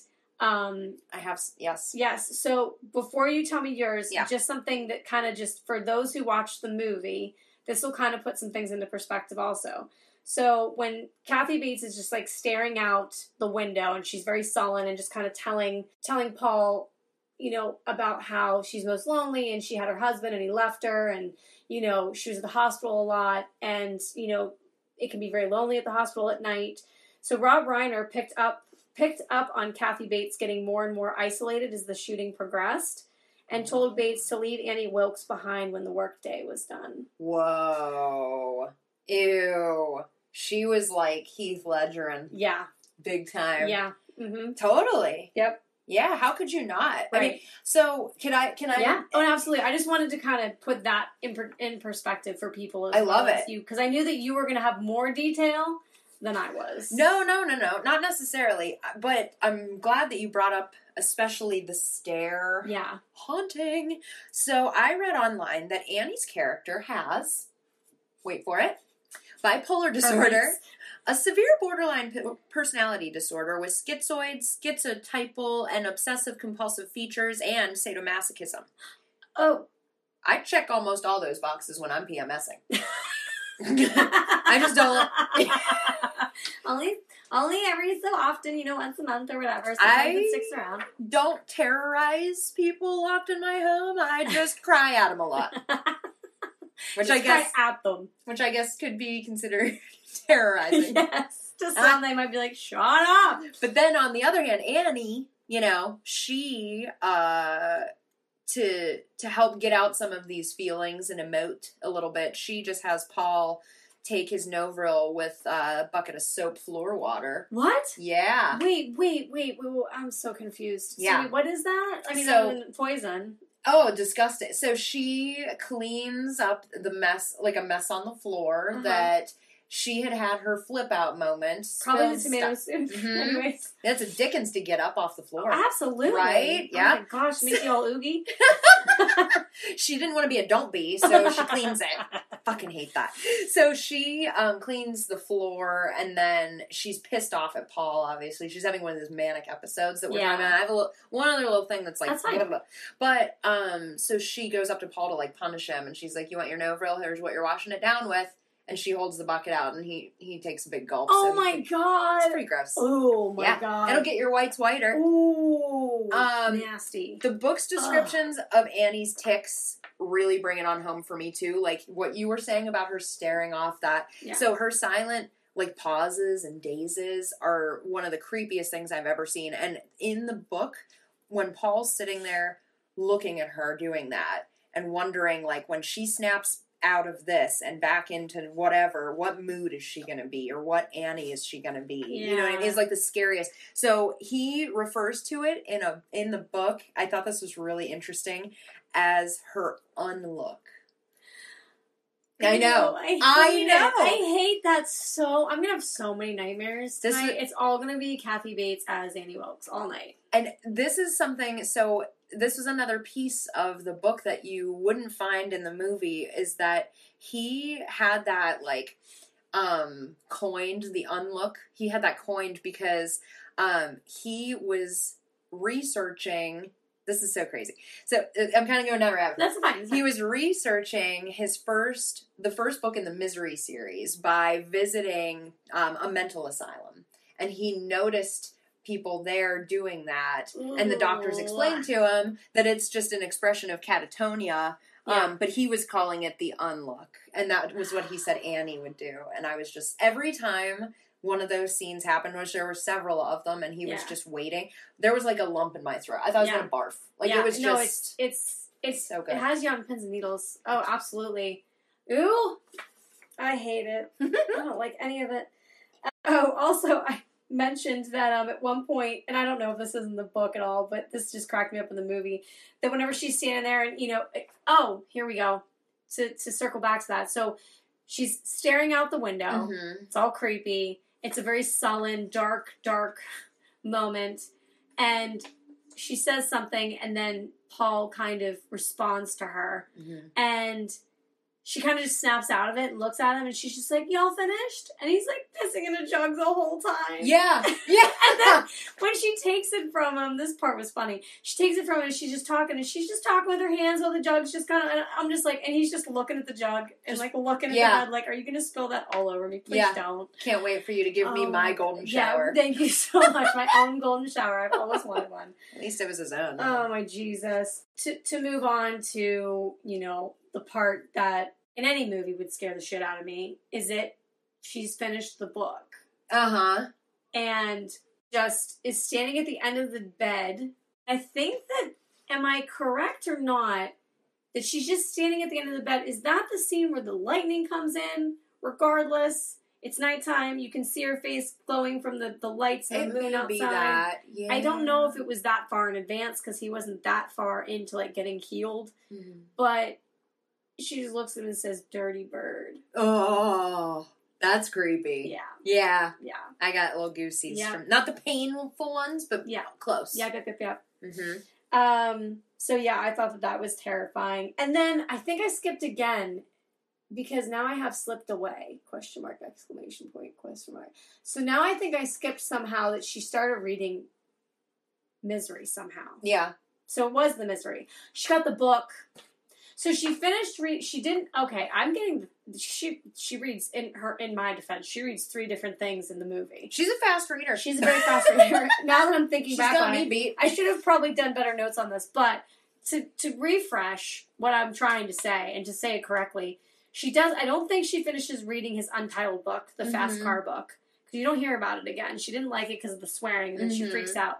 Then she goes to the store and buys the recent copy of Misery, the one where he killed her. Mm-hmm. That's where she comes in and says, "Dirty bird." Mm-hmm. We're getting on track again. Sorry about that, everybody. That was a moment. So I lost myself there. Normally I'm lost by other things. And that's where she he says she just slipped away. Mm-hmm. And then she's like, "Slipped away! Yeah. Slipped away!" Freaks the fuck out, and then, attempts to beat him to death with, like, a small table. Yeah. Same thing? Yeah. Yeah? Yeah. Oh, they kept that true? Oh, she wigs. Oh, yeah. She tries to almost beat him, and then, and then gets all quiet again. I don't think I can see you for a while. Yeah.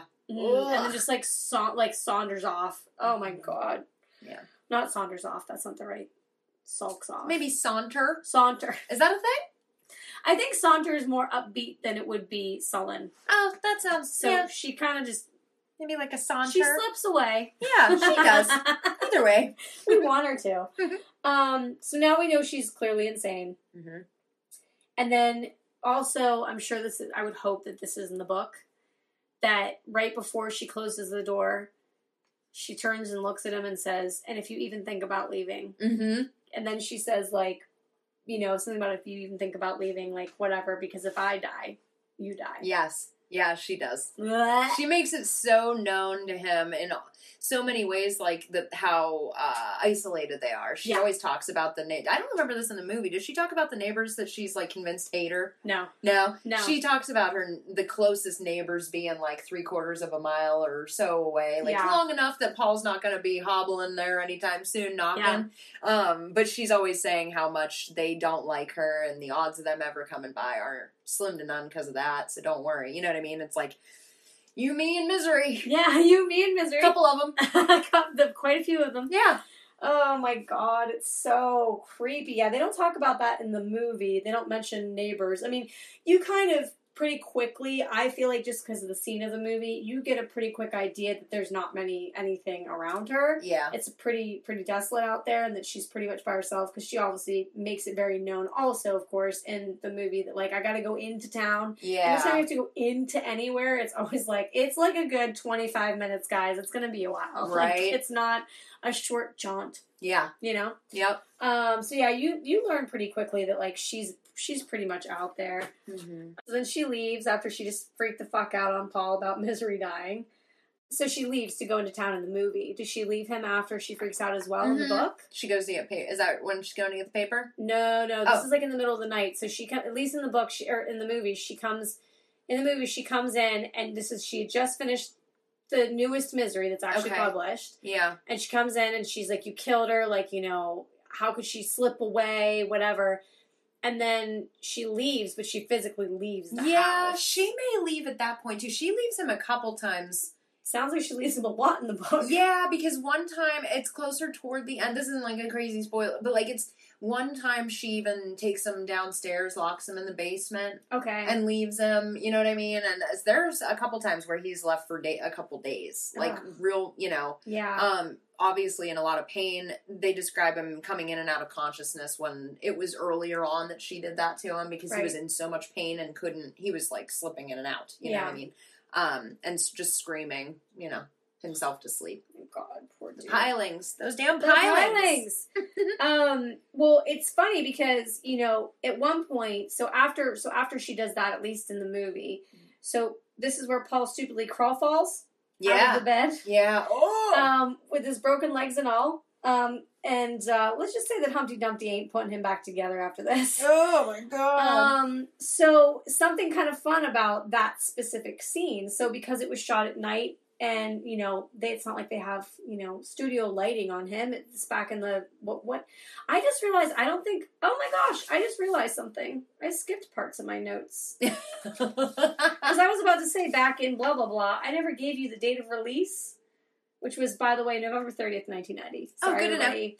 And, which was way later than I expected. I was going to say, they had studio lights. Yeah, but I mean, like, not, but what I mean is the studio lights weren't on him in that moment. Like, I gotcha. Scene. Yeah. And then obviously the rating is rated R. Okay, I knew I was, like, missing something when I started talking to you about whatever. So the fun thing about that is because it wasn't super lit up and everything, for whatever reason, for the scene where James Caan had to crawl out of bed, director of photography Barry Sonnenfeld spit on the hardwood floor to indicate to where Caan should crawl. Oh. Caan claimed to Rob Reiner and Sonnenfeld that it was the only movie on which he ever worked where someone was hawking his marks. Which I thought was really funny. So yeah, and you know, it's funny because after I read that, because I did all my facts and everything, and then watched the movie again, I was trying to see if I could see, like, any little wet marks on the floor. I couldn't see anything, but I don't know, maybe I missed it. That's funny. But I kept looking to see, like, what kind of, like, spit? Was it just, like, or was it, like, real spit? Was the guy, like, gleeking? Or was he, like... That would be a really good stream, though. Nice path. Back. I don't know. But I mean, Jesus. I guess a little spit, just whatever. Just never hurts. Spit, never hurts.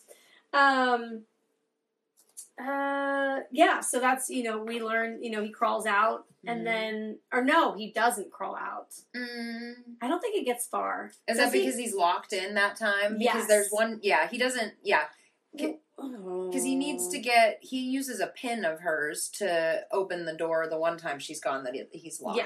Yes, which I do mention later. But this scene, I have a feeling that that's not the scene that he made it out. Mm-hmm. Yeah, he makes it out later. Yeah, but either way, so yeah, he crawled out of bed, and then at least in the movie, from what I can remember, somebody correct me, tweet at us. Yeah. But I mean, please do, but like you don't have to.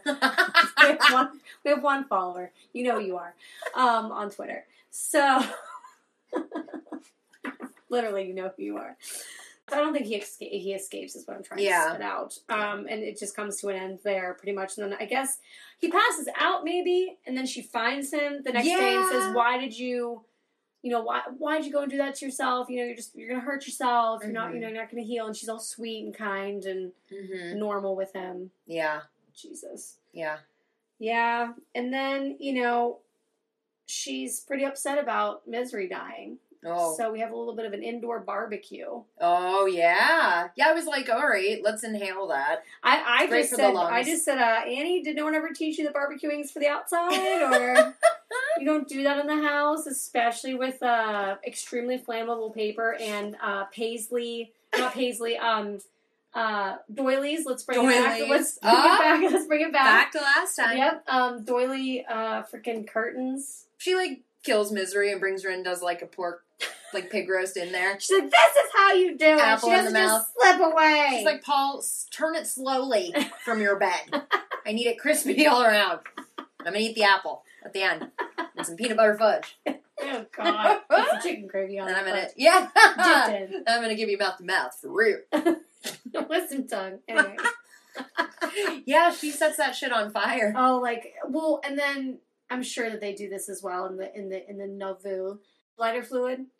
When she's talking, she's just kind of slowly tossing it on the bed. Yeah. As she's talking, just to kind of be like, "Don't fuck with me. I will light you on fire. I don't care." Mm-hmm. Yeah. That's so much mind fucking. Yeah. Not really. I mean, she's crazy, but that just has to I can't even imagine being in that position. Mm-hmm.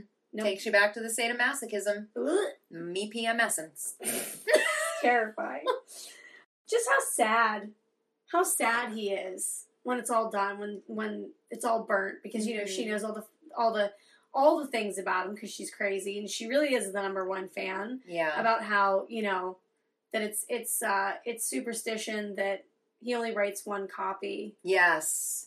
Yeah. And so he knows. It is heartbroken. Heartbreaking. It's very, very sad. Mm-hmm. You know what I mean? It's because it's his first chance to get away from Misery, and he's trying to just do something different and something new instead of being stuck in that same exact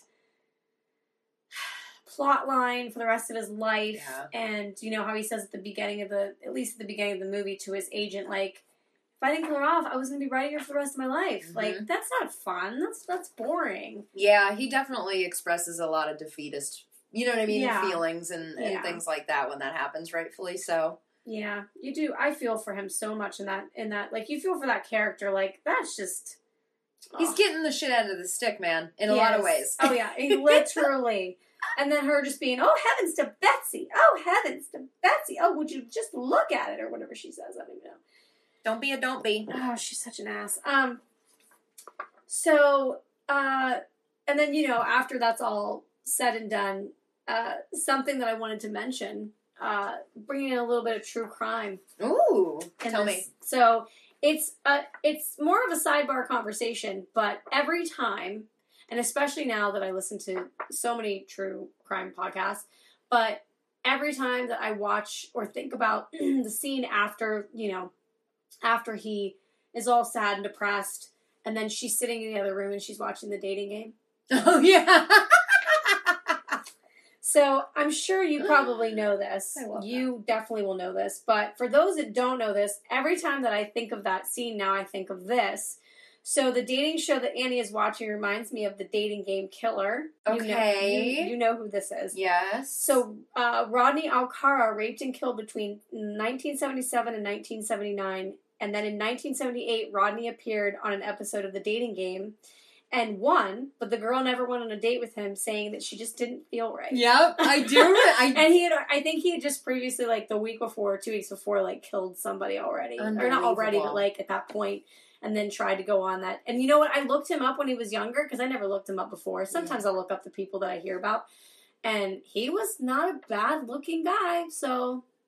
A for looks there, buddy, but you you had some problems. My God. So, but I wanted to put that little fun tidbit in there because every time that I think of that now, I'm always going to think of the dating game killer. I think it's hilarious that Annie's like, oh, sorry about your luck, Paul. That's totally lame. I'm going to go out here and watch people find love. That's the other thing that it's all lighthearted. The poor guy is like, you know, he doesn't even have a goddamn TV or a radio in his room. No, and she's watching all lighthearted stuff and dropping my granny papers. Eating everything. Yeah, oh my God. She loves her snacks. Oh God.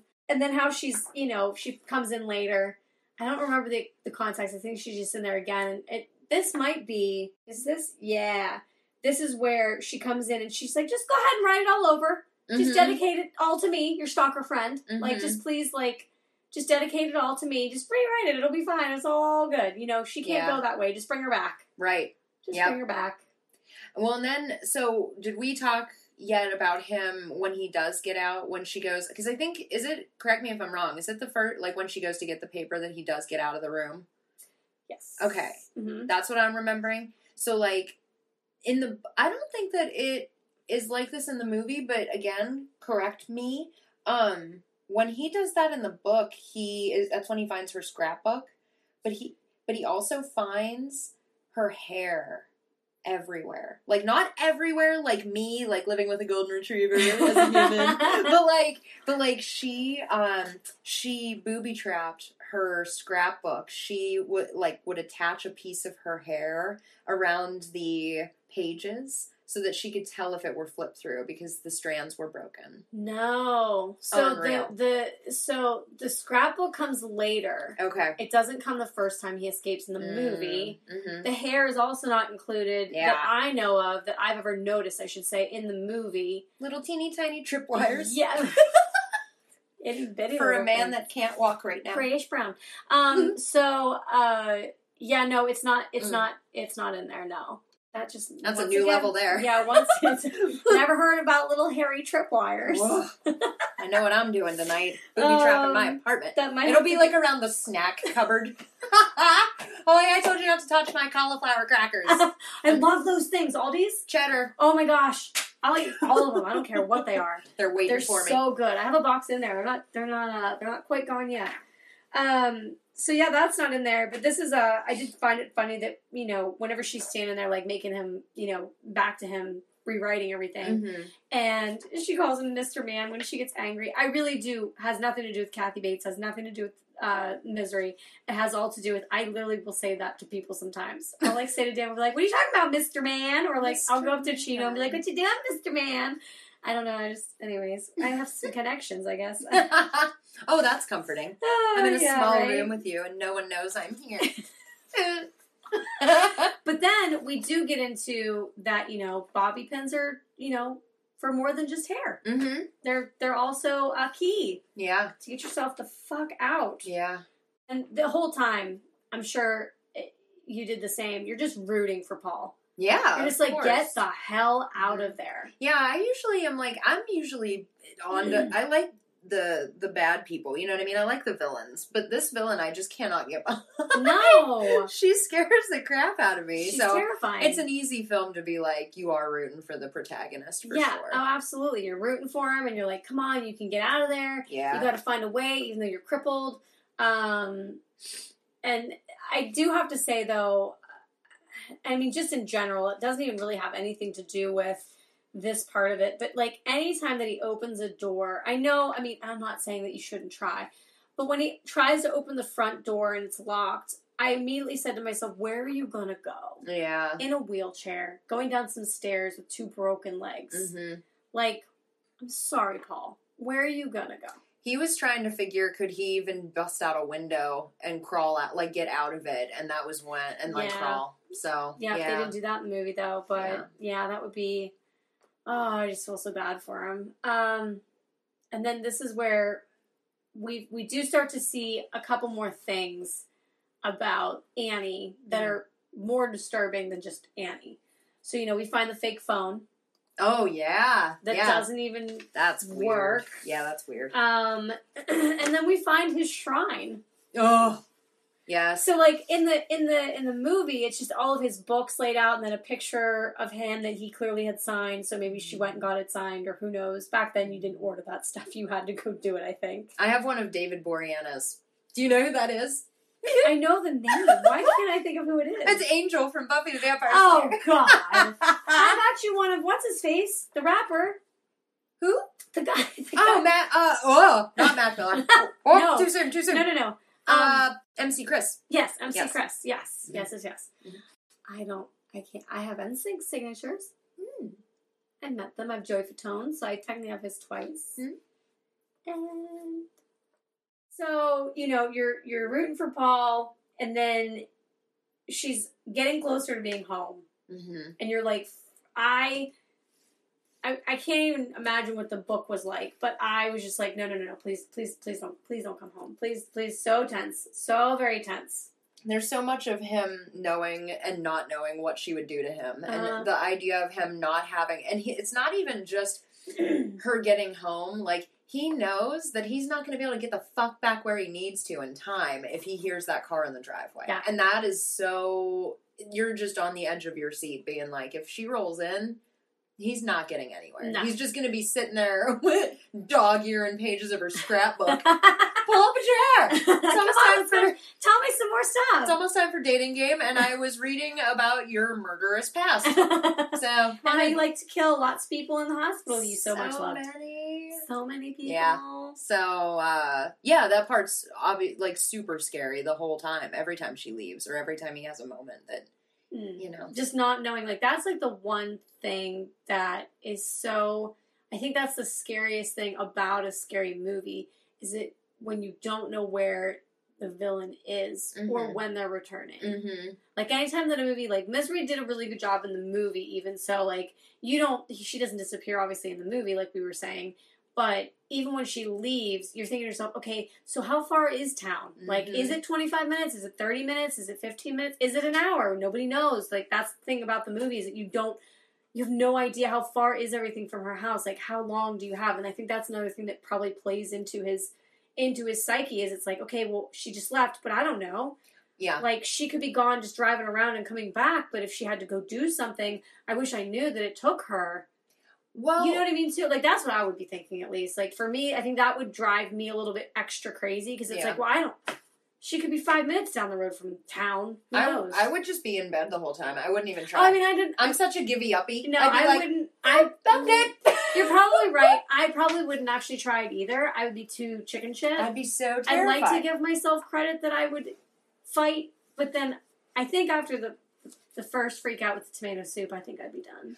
I think for me too, it's just that not only does he not know when she's going to come back, and he's going to maybe be caught doing something he shouldn't be, but he is also, given his state, reliant on her. There's only so much food in the house. There's only so much he could do for himself at his worst. You know what I mean? And it's like, he doesn't want her to come back, and he's scared, but at the same time, he has to figure out a way to, like, he would have to be able to maintain and provide for himself, too. Yeah. So it's like, what if she doesn't come back? And when he was in all that pain, he was almost like, God damn, where is she? You know what I mean? Like, he needed her, and that was the whole addictive, and she had him stuck. So, it's scary on, like, so many levels, because there's, angles to it. There's a lot of stuff that goes along with it. It's cool. So lots of crawling, crawl, Paul, crawl.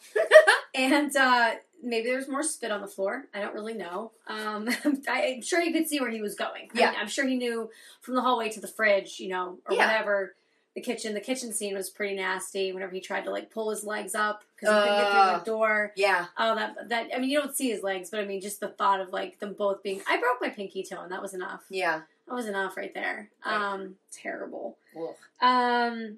And then, he figures out he can hear that she's coming back. Mm-hmm. And racing. Super fast for someone who's crippled.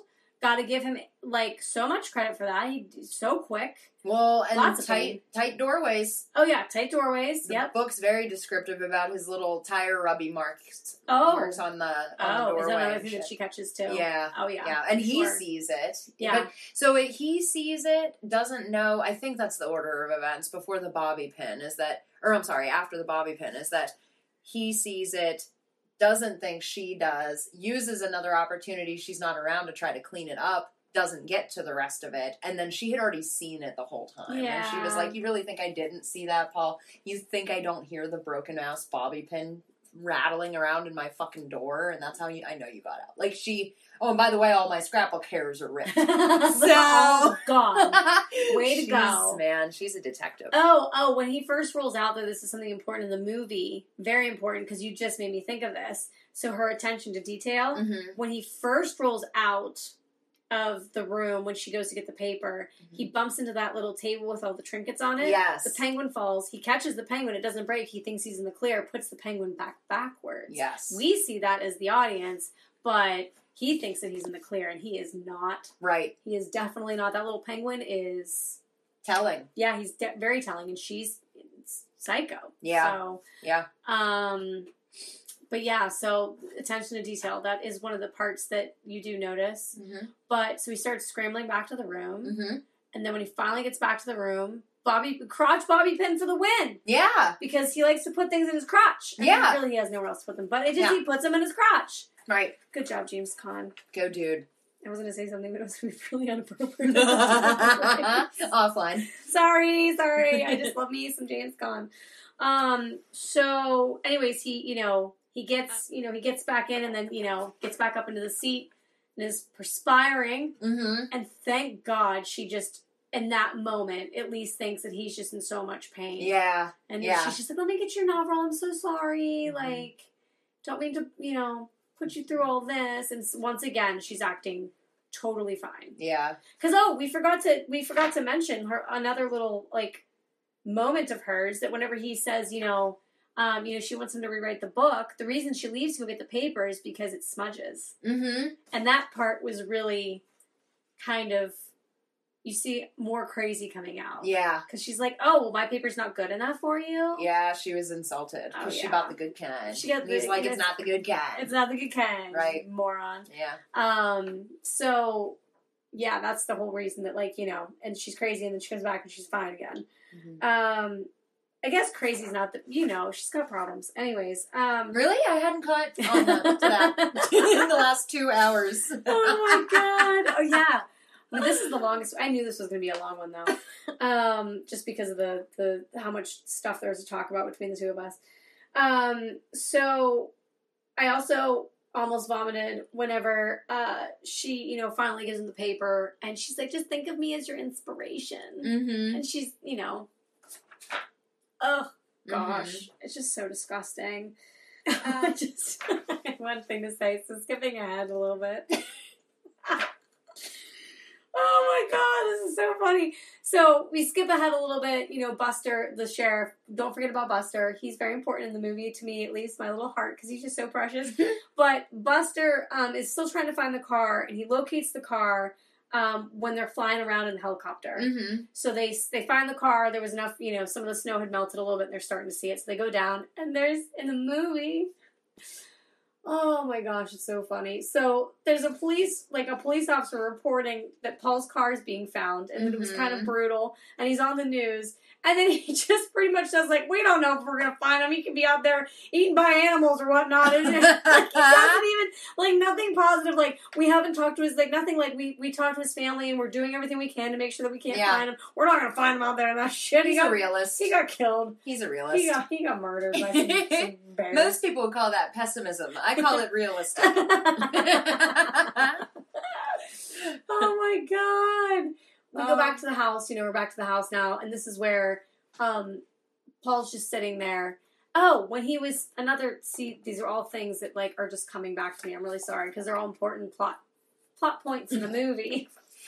Whenever he goes and he explores the first time, he grabs a bunch of Navarol or whatever they're called. Mm-hmm. Does he do that in the book? Yeah, he stocks up. He gets a knife. He gets some Navarol. He gets random food that would hold him over. I think he grabs some beef jerky. He hates her food. He's like, this chick is disgusting. Yeah. But she can't cook for shit. She has the worst diet ever. She's like a 9-year-old.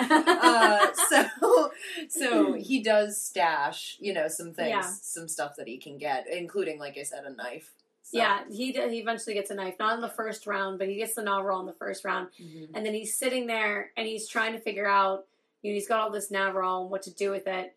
And once again, she's in the other room just watching TV, and he's in his room watching paint dry. Yeah. So, what was I going to say? Oh, so this is where he gets smart, and he takes that little piece of notebook paper, and he kind of creates a pocket. And then he takes the Navarro and realizes that it's the capsules that can kind of come undone with the powder in them, and just starts pouring them into the little paper pocket. Yeah. And so we're now trying to figure out, like, what are you going to do with that? I know. How are you going to make this, work? He doesn't plan, he plots. Right? Mm-hmm. I also just love, can we just say that, so The Shining came out 1980, right? Mm-hmm. 1980 something. I think so. I have to say, whether or not Stephen King or the screenwriters or whoever did this, I kind of appreciated, in my mind, when he first sits down to write the book for the first time, like the next day or whatever it is, or he's trying to write it. He sits there and he kind of like blankly stares at the typewriter, and like you can tell he's irritated and annoyed and pissed off. Yeah. And he just types fuck. Yeah. Fuck. I immediately thought of The Shining and thought of, the famous scene.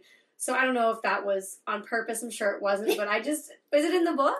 No, I'm just thinking about in The Shining and what it would say if it were Paul instead of... It'd be like, all misery and no fast cars make Paul a dull boy. I mean, hey. And that's a long sentence. It'd be like, ting, and he'd have to... all misery and no fast cars. Makes Paul Sheldon. You have to put that in there. Oh, yeah. Sounds better. Makes Paul Sheldon a dull boy. Yeah. Yeah. Oh my god, that would be so good. So, I would be his number one fan. I would read that. Oh, I would. Yeah. Absolutely. Just over and over and over and over and over. I wouldn't forget nearly as many plot points as I am in this one. I just keep forgetting so many important parts. I'm letting you guide me because it was 3 months ago that I read it. And I know, I'm that's why I keep asking too, because you have a lot of great stuff, but that's why I'm like, did this happen? Did that happen? What was this like? Oh, we find out really fast that Annie really likes the movies. You know, the part whenever he's trying to type and she's asking him how it's going, and she doesn't like one of the parts or something in the book, and she wants him to rewrite it, and she's telling him about how I had it quoted somewhere in here, but just pretty much how it was to go to the movies as a kid, and how you would go to different episodes rather than one full movie. Yeah, and just how she acts. Oh my god, she because cock-a-doodie car. Because she said that he copped out, and that there was no chance that Misery could have come back the way that he wrote it, so that he had to restart it. And she goes on this in the book a tirade about going to the pictures when she was young, and that one of the cliffhangers of her favorite show or whatever it was that she would go see, that they jumped the shark, and she was pissed. So yeah, she does talk about that a lot too, and goes on this big rant about it. Yep. And he's like, ooh. Yep. Well, sorry. Jeez. It's didn't mean to take the easy way out. I've only been crushed from below the waist, and I just thought maybe you'd let this one slide. But fuck you. I'll go write it again. And fuck. And that, yeah. So just keeps typing it over and over. So frustrated. And then they have dinner together. Mm-hmm. And this is where the plan comes in. Well, this is where he thinks, at least in the movie, of how to give her the drugs. Yeah. Yeah. Yeah, I don't remember that part that much from the book. No? Mm-mm. What happened with the drugs in the book? How did he try to go through with that plan? I don't remember that part. You don't remember? Shit. I remember him doing that, but I can't remember, what happens. him executing it. It doesn't work well. Mm-hmm. So he is successful. He asks her to, they sit down and they're having dinner, with meatloaf with some Spam, which is just okay. Delightful. Wonderful. Mm-hmm. Once again, she can't cook, and her food sucks apparently, so they're sitting there and they're having dinner, and he tries to buy himself some time. Yeah. So he asks her if they can have some candlelight. Yeah. And set the mood. She goes to, it's hard to roll on that, I'm sorry. she goes to get the candles, and he takes that little pocket, the little pill pocket that he put all the powder in, and he pours it into her wine. Mm-hmm. And then kind of swirls it around and sets it down. And then she comes in, the candle, and then you're like, oh my gosh, this is going to be so great. They toast. Yeah. And you're like, this is going to be so awesome. She's going to drink it. And then she goes to say something or do something, and she crashes her fucking wine into the candle and pours the wine all over the place. Mm-hmm. And all that hard work goes to shit. Yeah. It makes you really sad. It's a bummer. It is a bummer. Yeah. So yeah, the wine spills. Trying to think of like some of the bigger parts that come next, because I have a lot of like little things that aren't really, more I'm looking at, I'm like, oh, that's not important. It's not important. What was I typing? That was really just for me, now that I'm reading it. Adore the montage of sexy James Caan just typing away. I love a good montage. I do too, and he did just like... Well, he's like that till his fucking typewriter starts throwing letters and he wigs out. Oh, I don't know about that Oh, part. well, yeah. Yeah? Yeah. Well, tell me about it, because the only other thing that I have after that doesn't have to do with, like, I would go too far. So, like, what happens with the typewriter? So as the story goes, so it's kind of cool in the book because they'll take breaks from the Annie Paul stuff and you'll actually read what he's writing her. Oh. Yeah. Now, I don't like the book. It's terrible. But I'm sure. I mean, at one point when that's she why- talks about it in the movie, I'm like, that sounds terrible. I would never read that. there's a reason he didn't want to write that shit anymore. Right, You know what I right, mean? right. And I didn't want to read it anymore either. I was No. like, how many more pages? I would like peek ahead. Right? And the reason I could do that is because in the book, when you're reading the story Paul is writing, it's in more of a typewriter print font, so you can distinguish. Oh. And the cool thing, another cool thing, until almost the end where it gets damn irritating and difficult, as the typewriter throws letters, they start to take them out of the text in the book. So you're having That's cool. It is cool.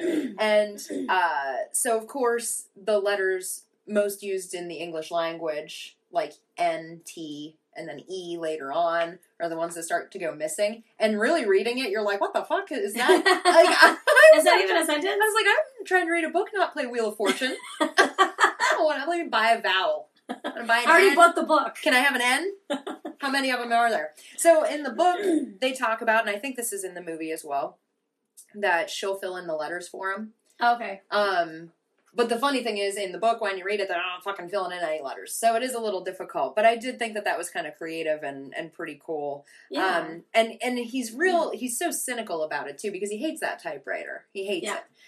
Except for it makes for good lifting. Yes. Yeah. Yeah. Good muscles. Yeah, that was part of the montage. Right. Yeah. So, working it out. Shit. Getting the tries up. Oh my god, up you and have running. to. You're about to beat the shit out of somebody. Hardcore. So, but he says to himself, when it throws the E, okay, that's closer toward the end of the book. Yeah. By then I'm in the mid 200s to give you a feel for where I was at. Nice. So he says, just to add to the fun, the old royal has now thrown the most frequently used letter in the English dictionary, E. Like he's just like. He's like, I can't. And then he can hear them rattling around inside of it and stuff too, and he's just like, I need a typewriter, not a rattle.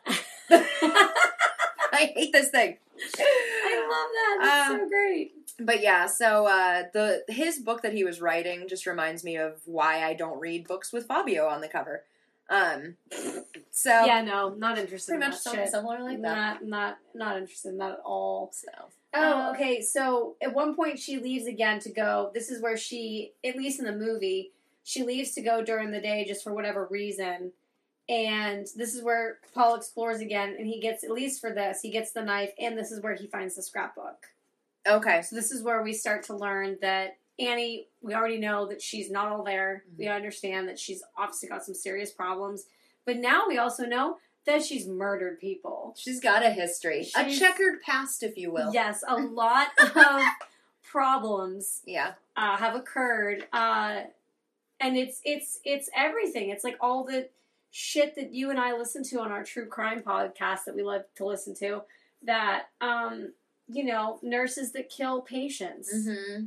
So, yeah, great, fantastic, Annie, you were a nurse, but you killed people. Mm-hmm. And you did it on purpose. You didn't try. And went to trial and everything in the book, and got away with it, and, pretty awesome that she kept a scrapbook, little trophies. Yeah. It's pretty crazy. Oh, it's so creepy. Mm-hmm. And then So he hears her coming again, panics, gets into the room, and I don't think this is at night, or it doesn't matter, but it's terrifying that she walks in the front door and doesn't come in, but she just stands in front of his door at one point and just doesn't move for like a second or two and then just walks away, and he's like, oh, thank God. Yeah. Like, I don't know what that could have been. And then in the middle of the night, she obviously comes in and drugs him and shoots him up with something and makes him pass out. Oh, God. And then the next scene. Oh, God. The scene. That's what it is in my notes. Yes. Yeah. The scene. I don't even need them. I scrolled right by. Yep. Yeah. Different. You already told me this before. Yeah. Different in the book than it is in the movie, but equally awful. And I have a fun fact about it. Good. Do you want me to read that now? Yeah. Or do you want to go first? It's up to you.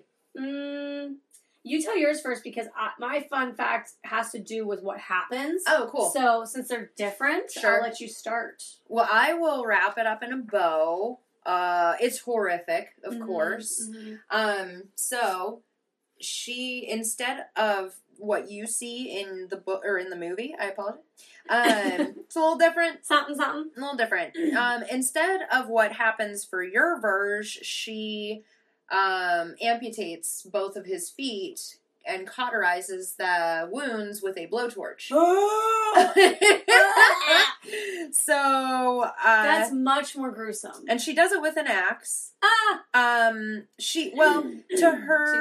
her credit, she does also chuck some betadine on first for, to help with infection, things like that. So she's trying. She's being conscientious about it. Oh my God, you're gangrene here. Yeah. So, she reminds him during it, I'm a trained nurse, don't worry. And it's like, nurses don't typically use axes. Yeah, no, and they typically don't do amputations either. Well, sometimes you gotta improvise. So a lot of description of, oh God, when she picks up one of his feet, he sees his toes twitching. Oh my God. Pretty amazing. Like, very, very descriptive. Quick like a bunny, though. She's just like, boop, let's get this done. Let's just do it, Paul. Like a Band-Aid. Oh, my God. Then she Band-Aids him. Yeah, just a couple. Just one on each. She's like, I am stuck on Band-Aid, friend. Band-Aid stuck on me. You. Stuck on your cauterized wound. Anyways. So gross. So obviously, he wakes up, he's tied down, right? Yes. Same thing. However, in the movie, what we see and what we hear is Annie starts telling him a story about how the people that used to work the diamond mines, that, they would be hobbled. And that was their punishment for stealing. Ugh. And so she takes a block of wood. And Annie in the movie uses a sledgehammer. Oh, yeah, that's right. I forgot. Yeah. So she takes I was thinking the dull end of the axe. I don't know why I was thinking that. Nope. Takes a sledgehammer and then takes the piece of wood, pretty thick piece of wood, sticks it in between the insides of his ankles as if his legs just kind of spread apart. And then proceeds. I don't do well with broken bones if you haven't been able to tell. Then she proceeds to take the sledgehammer and crack his left foot inwards, so it breaks his ankle completely, and then turns and starts to walk over to the other side and says, "It's okay, just one more," or something like that, and then proceeds to break the other ankle the same exact way. And at one point, James Caan actually twitches so beautifully that you believe in that moment that he literally just had both of his ankles broken. But my fun fact, and I had to say that quickly because it just really bothers me, but my fun fact, as fun as you want to make it, is that there was a big debate as to whether to keep the foot axing scene in the movie, and it almost cost them a director. In the book, Annie chops off one of Paul's feet with an axe. George Roy Hill, director of Butch Cassidy and the Sundance Kid, The Sting, and Slapshot, agreed to direct Misery, then quickly changed his mind once he realized he couldn't handle the lopping scene, which Goldman insisted be left in. This led Reiner to just direct it himself. It It also may have influenced him to change the script for Annie to just break Paul's ankles. Goldman later admitted Reiner was right. Bates was initially disappointed, which this is later you're going to be like, wow, really? But, because I have something else that kind of contradicts us a smidge, but it says, Bates was initially disappointed that the axe scene was changed to the sledgehammer. Kahn's fake leg, so she was kind of upset about that, whatever. Not whatever, she was just, like, disappointed. And then Kahn's fake legs were made out of gelatin. Mm-hmm. Armatures with wire were inserted into the prosthetic ankles so that after Annie hit them with the sledgehammer, they would bend at the desired gruesome angles. There were holes so that I keep saying Kahn even though I know it's Kahn. Kahn could slip his real legs up to the knee. Yeah, that's so cool. So I thought that was... I wonder if it made cute noises when she hit it. If crunch, it was like, crunch. squish, Squishy. jello jiggler. Oh, That's what it looked like. so nasty. Oh my god, just so terrible. And how those legs looked. Oh god. Well, they looked better at that point until she broke them and chopped them off. Annie's batting whatever decent is. She's got a swing on her. It does have a swing. Batter her up. Oh, and then we, help's on the way, but nope. She just, because now we're starting to get to the end. Yeah. So help is on the way, but it's not, because, little asshole Annie, I called her asshole Annie, get it? Little asshole Annie needs to knock him out. And then Buster. Oh, Buster. So sorry, buddy. Yeah. Comes to try to save the day and gets all snoopy in the house. I think it's different in the book in that Yeah. I think it's just two cops. Like one cop comes and she kills him. Shoots him? What? Yeah. Yeah? And Paul sees it from the window and it sucks. Yeah. Yep, that would be because another mindfuck. actually, now I'm thinking of it more, is that a cop rolls in because they are searching for him because of the car spotting. Yeah. And Annie, of course, intercepts him outside. But the cop looks over at the window and Paul's sitting at it. And Paul sees the guy, he reads his lips and he said, oh my God, it's him. Because he recognized him from a missing poster. So he sees Paul and Annie sees him see him and is like, later, not happening. No. Yeah. Yeah. I don't remember what she does with his body, though. I like to think she fed him to misery because she was, not feeding her regularly enough. Yeah, no, apparently. I think that she probably definitely did. That's what I would do. I panicked for a second. I thought that stopped recording. Yeah, so that's, if Mm-hmm. Buster is safe and then he hears something in the basement and now he's not safe anymore. Yeah. And she blows a hole in his chest. Yeah, it's hardcore. Blows it. It's got, he's dead. Yeah. There's no saving that man. Yeah. Oh my gosh. And then she, stands there and says that she's got 2 bullets. Mm-hmm. One for him and one for her. So now it's a murder-suicide. That's great. Yeah, it's romantic. It's kind of romantic, except the murder part. Yeah. Just take the suicide into it, please. Because that's the most romantic. That is the most romantic. At least here it would be, just for her. Get out of here. So she pulls him upstairs, and she wants him to finish the book. Or he does finish the book.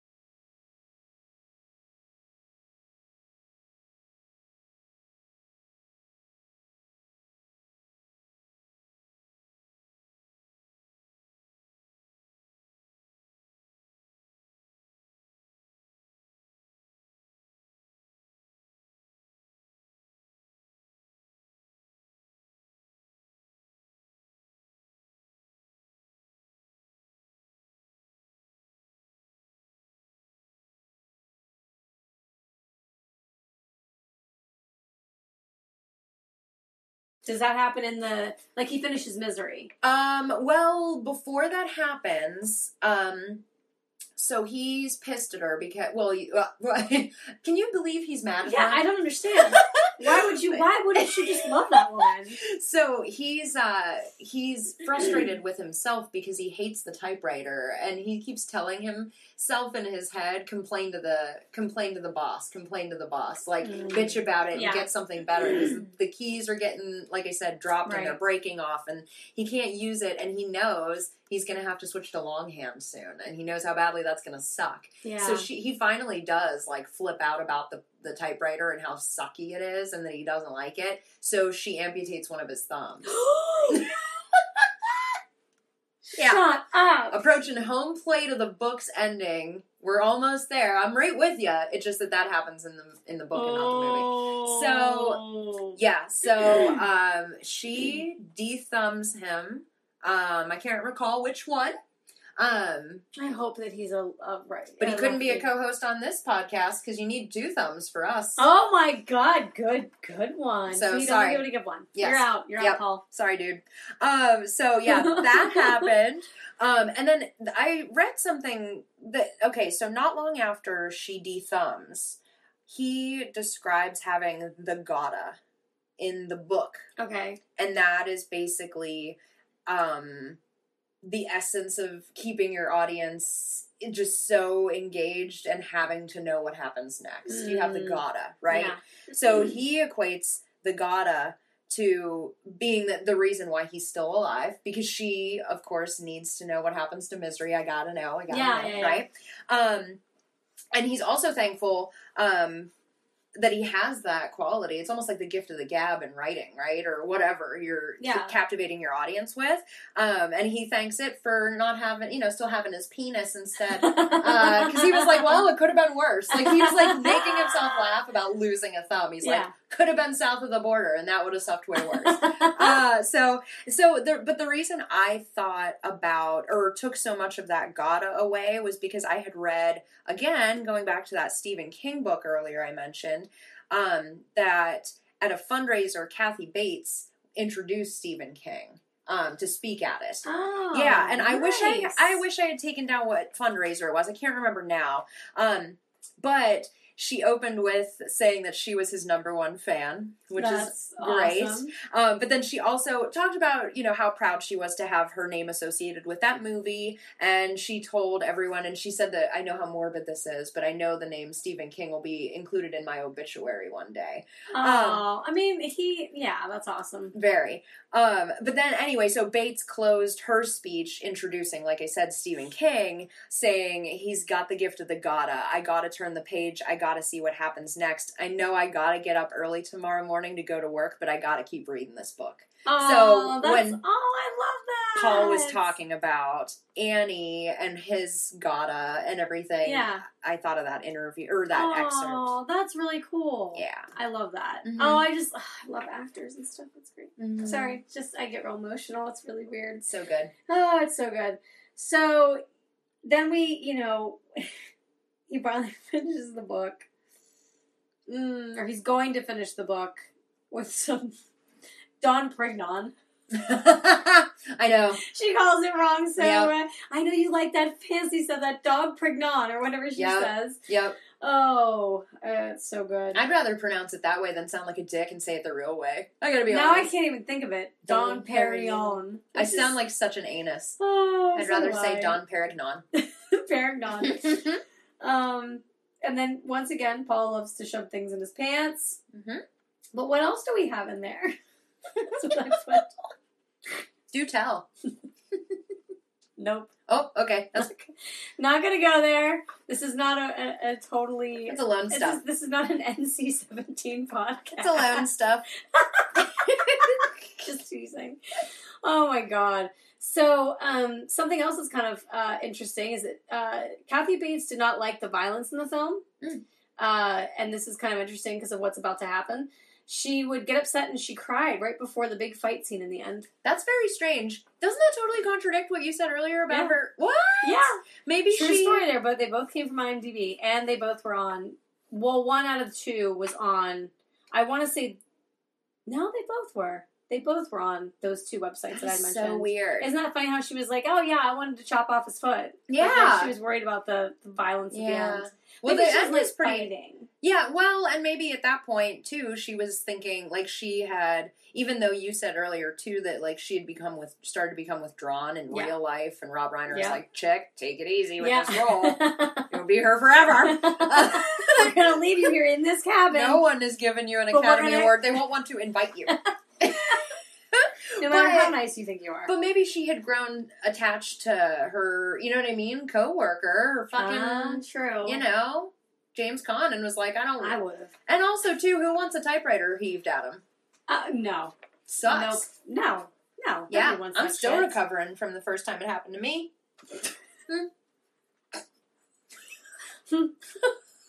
I was glad mine was missing letters. It weighed less. Oh, it's so good. So the first, big fight, right? Mm-hmm. Big old fight. And I was not paying attention when I was taking my notes to the fight in general, because I'm like, okay, well, they're fighting. So the only two big things that I always will remember is that the best part ever, whenever she takes what catches fire? Because he takes the burning paper at one point. Oh, he lights the fire. Yes. He does it because he's punishing her. He's right. like, check it out. Oh, because it's the last page. It's done. That's right. Ready. That's and then right. He sets it ablaze. And then she freaks the fuck out. And that's when they start to fight. Yeah. And so the burnt paper, I love how he just shoves it in her fucking mouth. Yeah. And just says, you want it, eat it, you crazy fuck, or something like that. It's like that in the book. It's intense. Like, and how he just, like, shoves it in her mouth. Oh, my God. She deserves every second of it. It was good. Every second of it. It's a great fight. And then the iron to the face. Oh! Brutal. She's finally a goner like the patients that she killed. Yeah, there you go. Yeah. Well, in the book, he's terrified because he thinks he's thinking she's dead, right? He's trying to be, but he also knows how fucking dangerous and how cautious he needs to be, and he's on the outside of the door and can see her fingers coming from under the door. Oh, see, that's not... Oh. Yes. Oh, that just gave me chills. Yes. Oh, no. I'm having so many nightmares. And then, so what happens is he's outside of the bedroom. Like I said, she's locked in there. He has her in the room post-fight. And two policemen do come to the house.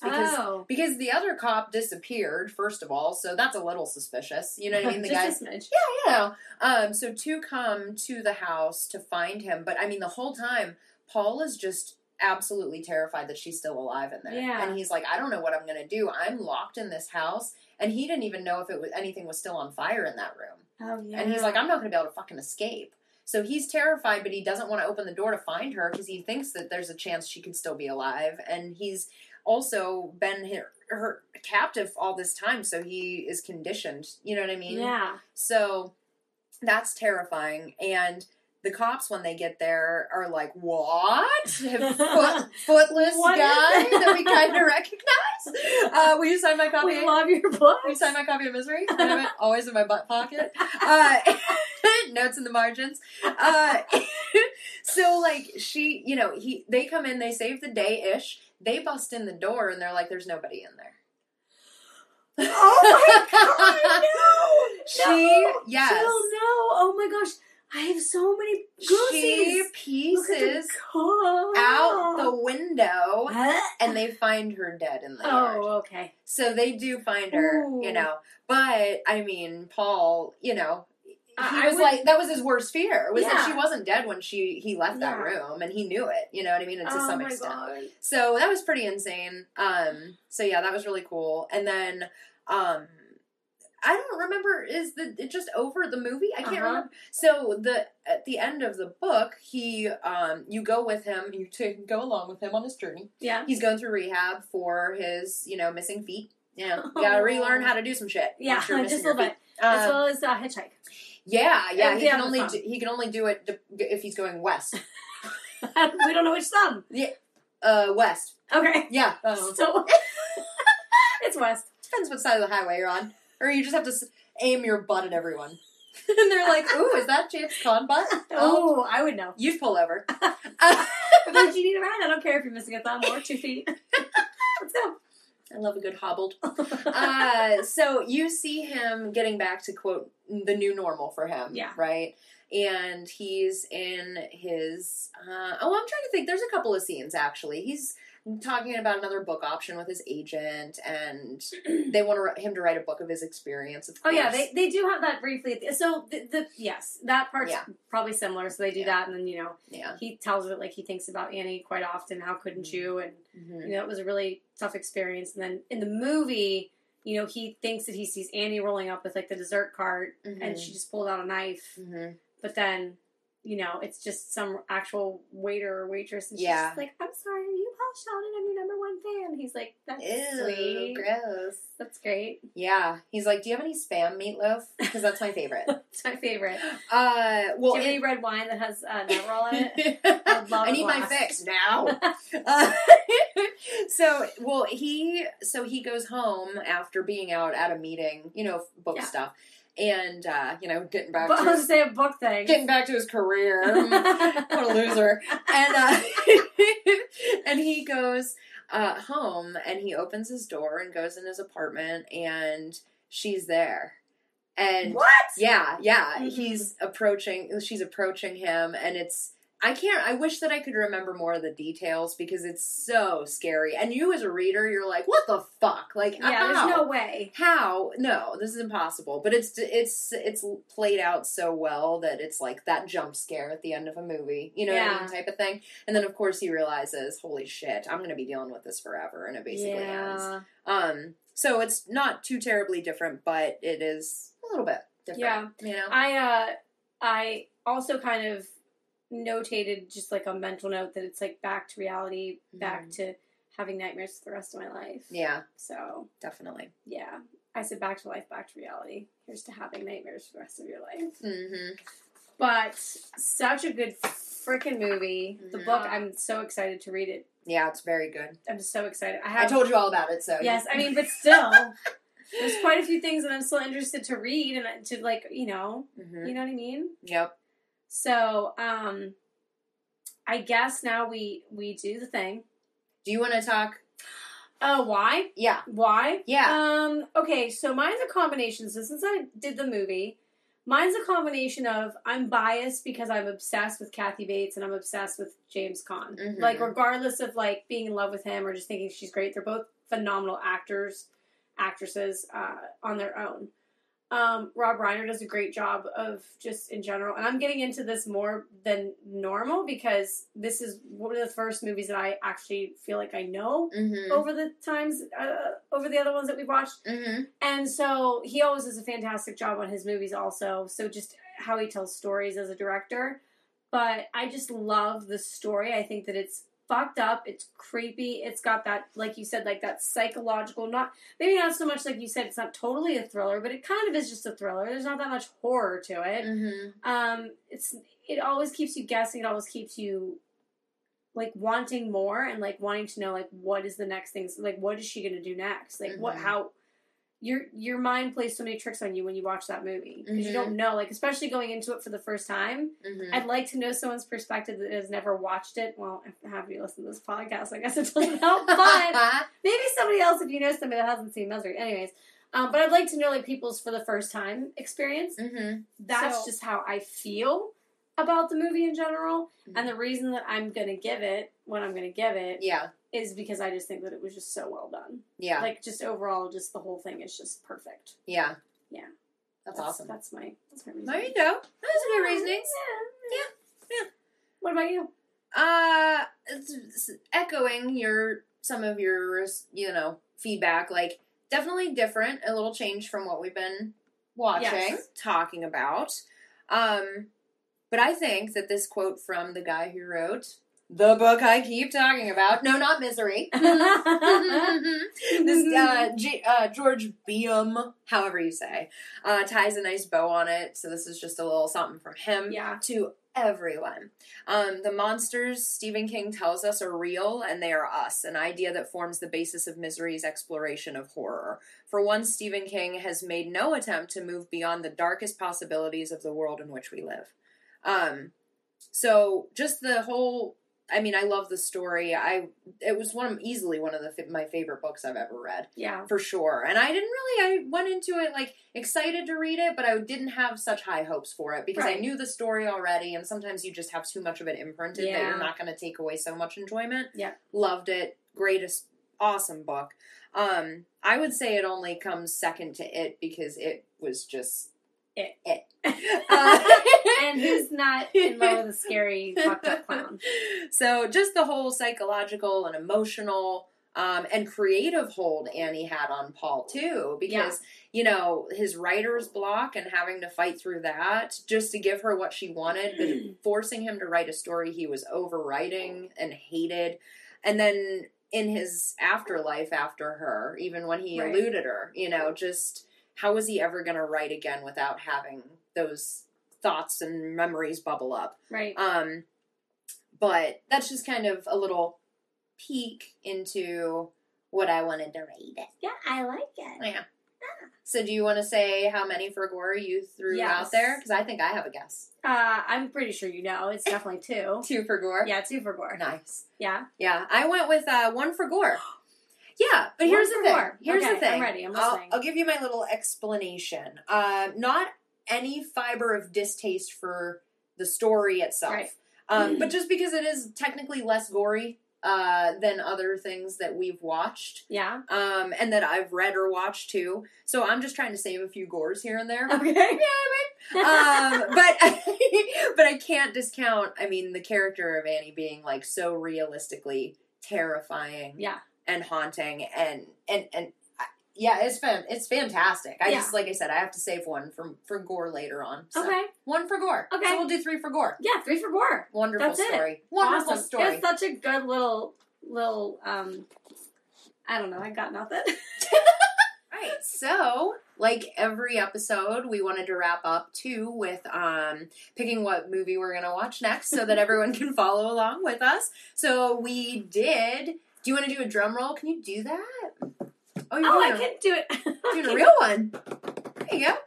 But I'll do it on the thing, too. Okay, a little bit longer. I like a good long drum roll. Oh, that's awful. It's going to be... I'll do it on the real thing. So it is Slumber Party Massacre, 1982. And we wanted to call out a big thank you to Bobby for recommending this movie to us. Yes, thank you, sir. Told you we would get to some on people's lists that other people gave us. Yes. So remember, with that being said, we'll tell you where you can watch it in just a moment. But because we did just pick that movie at random, complete random, that was one of Bobby's choices and suggestions to us. So for the rest of you creepies out there that have movies, pardon me, that you would like us to watch, don't be afraid to tell us just because we already have a list going. That doesn't mean that we can't give you a shout out for suggesting it. Suggesting. Oh my gosh. By the way, folks, it is 12:03 in the morning. So don't be afraid to just give that to us so that we can at least give you a little shout out and thank you for suggesting it. And then, if not, you might be surprised. There might be something that you suggest that we don't have. So we'll give you the social media later on that. Definitely. So yeah, but please watch the Slumber Party Massacre. It's a mouthful. Oh, I know. With us for our next episode, and you can watch it on. Jill, you want to go ahead and give yours first? You can catch that on Prime Video. There's also a Prime channel called Shout Factory TV. Highly recommend. Lots of Mystery Science Theater 3000.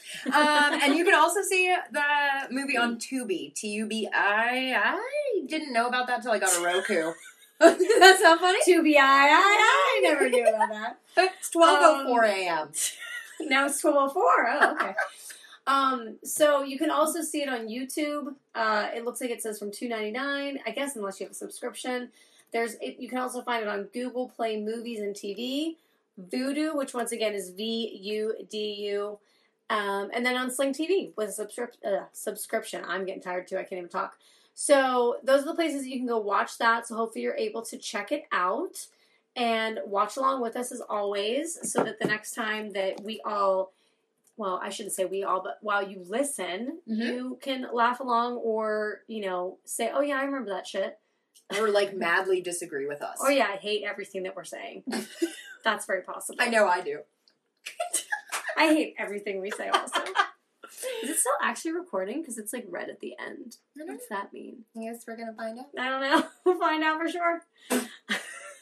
So, real quick, where you can find us on our social medias. You can find us on 4 for Gore podcast. That is the number 4 podcast. 4 for Gore. Sorry, I can't do this. What just happened? It's 4 for Gore I'm podcast. broken. Number 4, not spelled out, on Instagram and Twitter. Mm-hmm. And you can email us at 4forgore@gmail.com. However, that one 4 is spelled out. It's FOUR@gmail.com. That is very correct. So check us out on our social medias.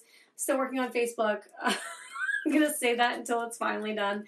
And that's all we have for you today, guys. And I hope that you enjoyed this really long-ass, almost 3-hour episode. Hopefully going to be able to cut that down. Stay safe and sane. Go watch movies, and we'll talk to you later. Yes. We'll talk at you later. We'll talk at you. Bye. Bye.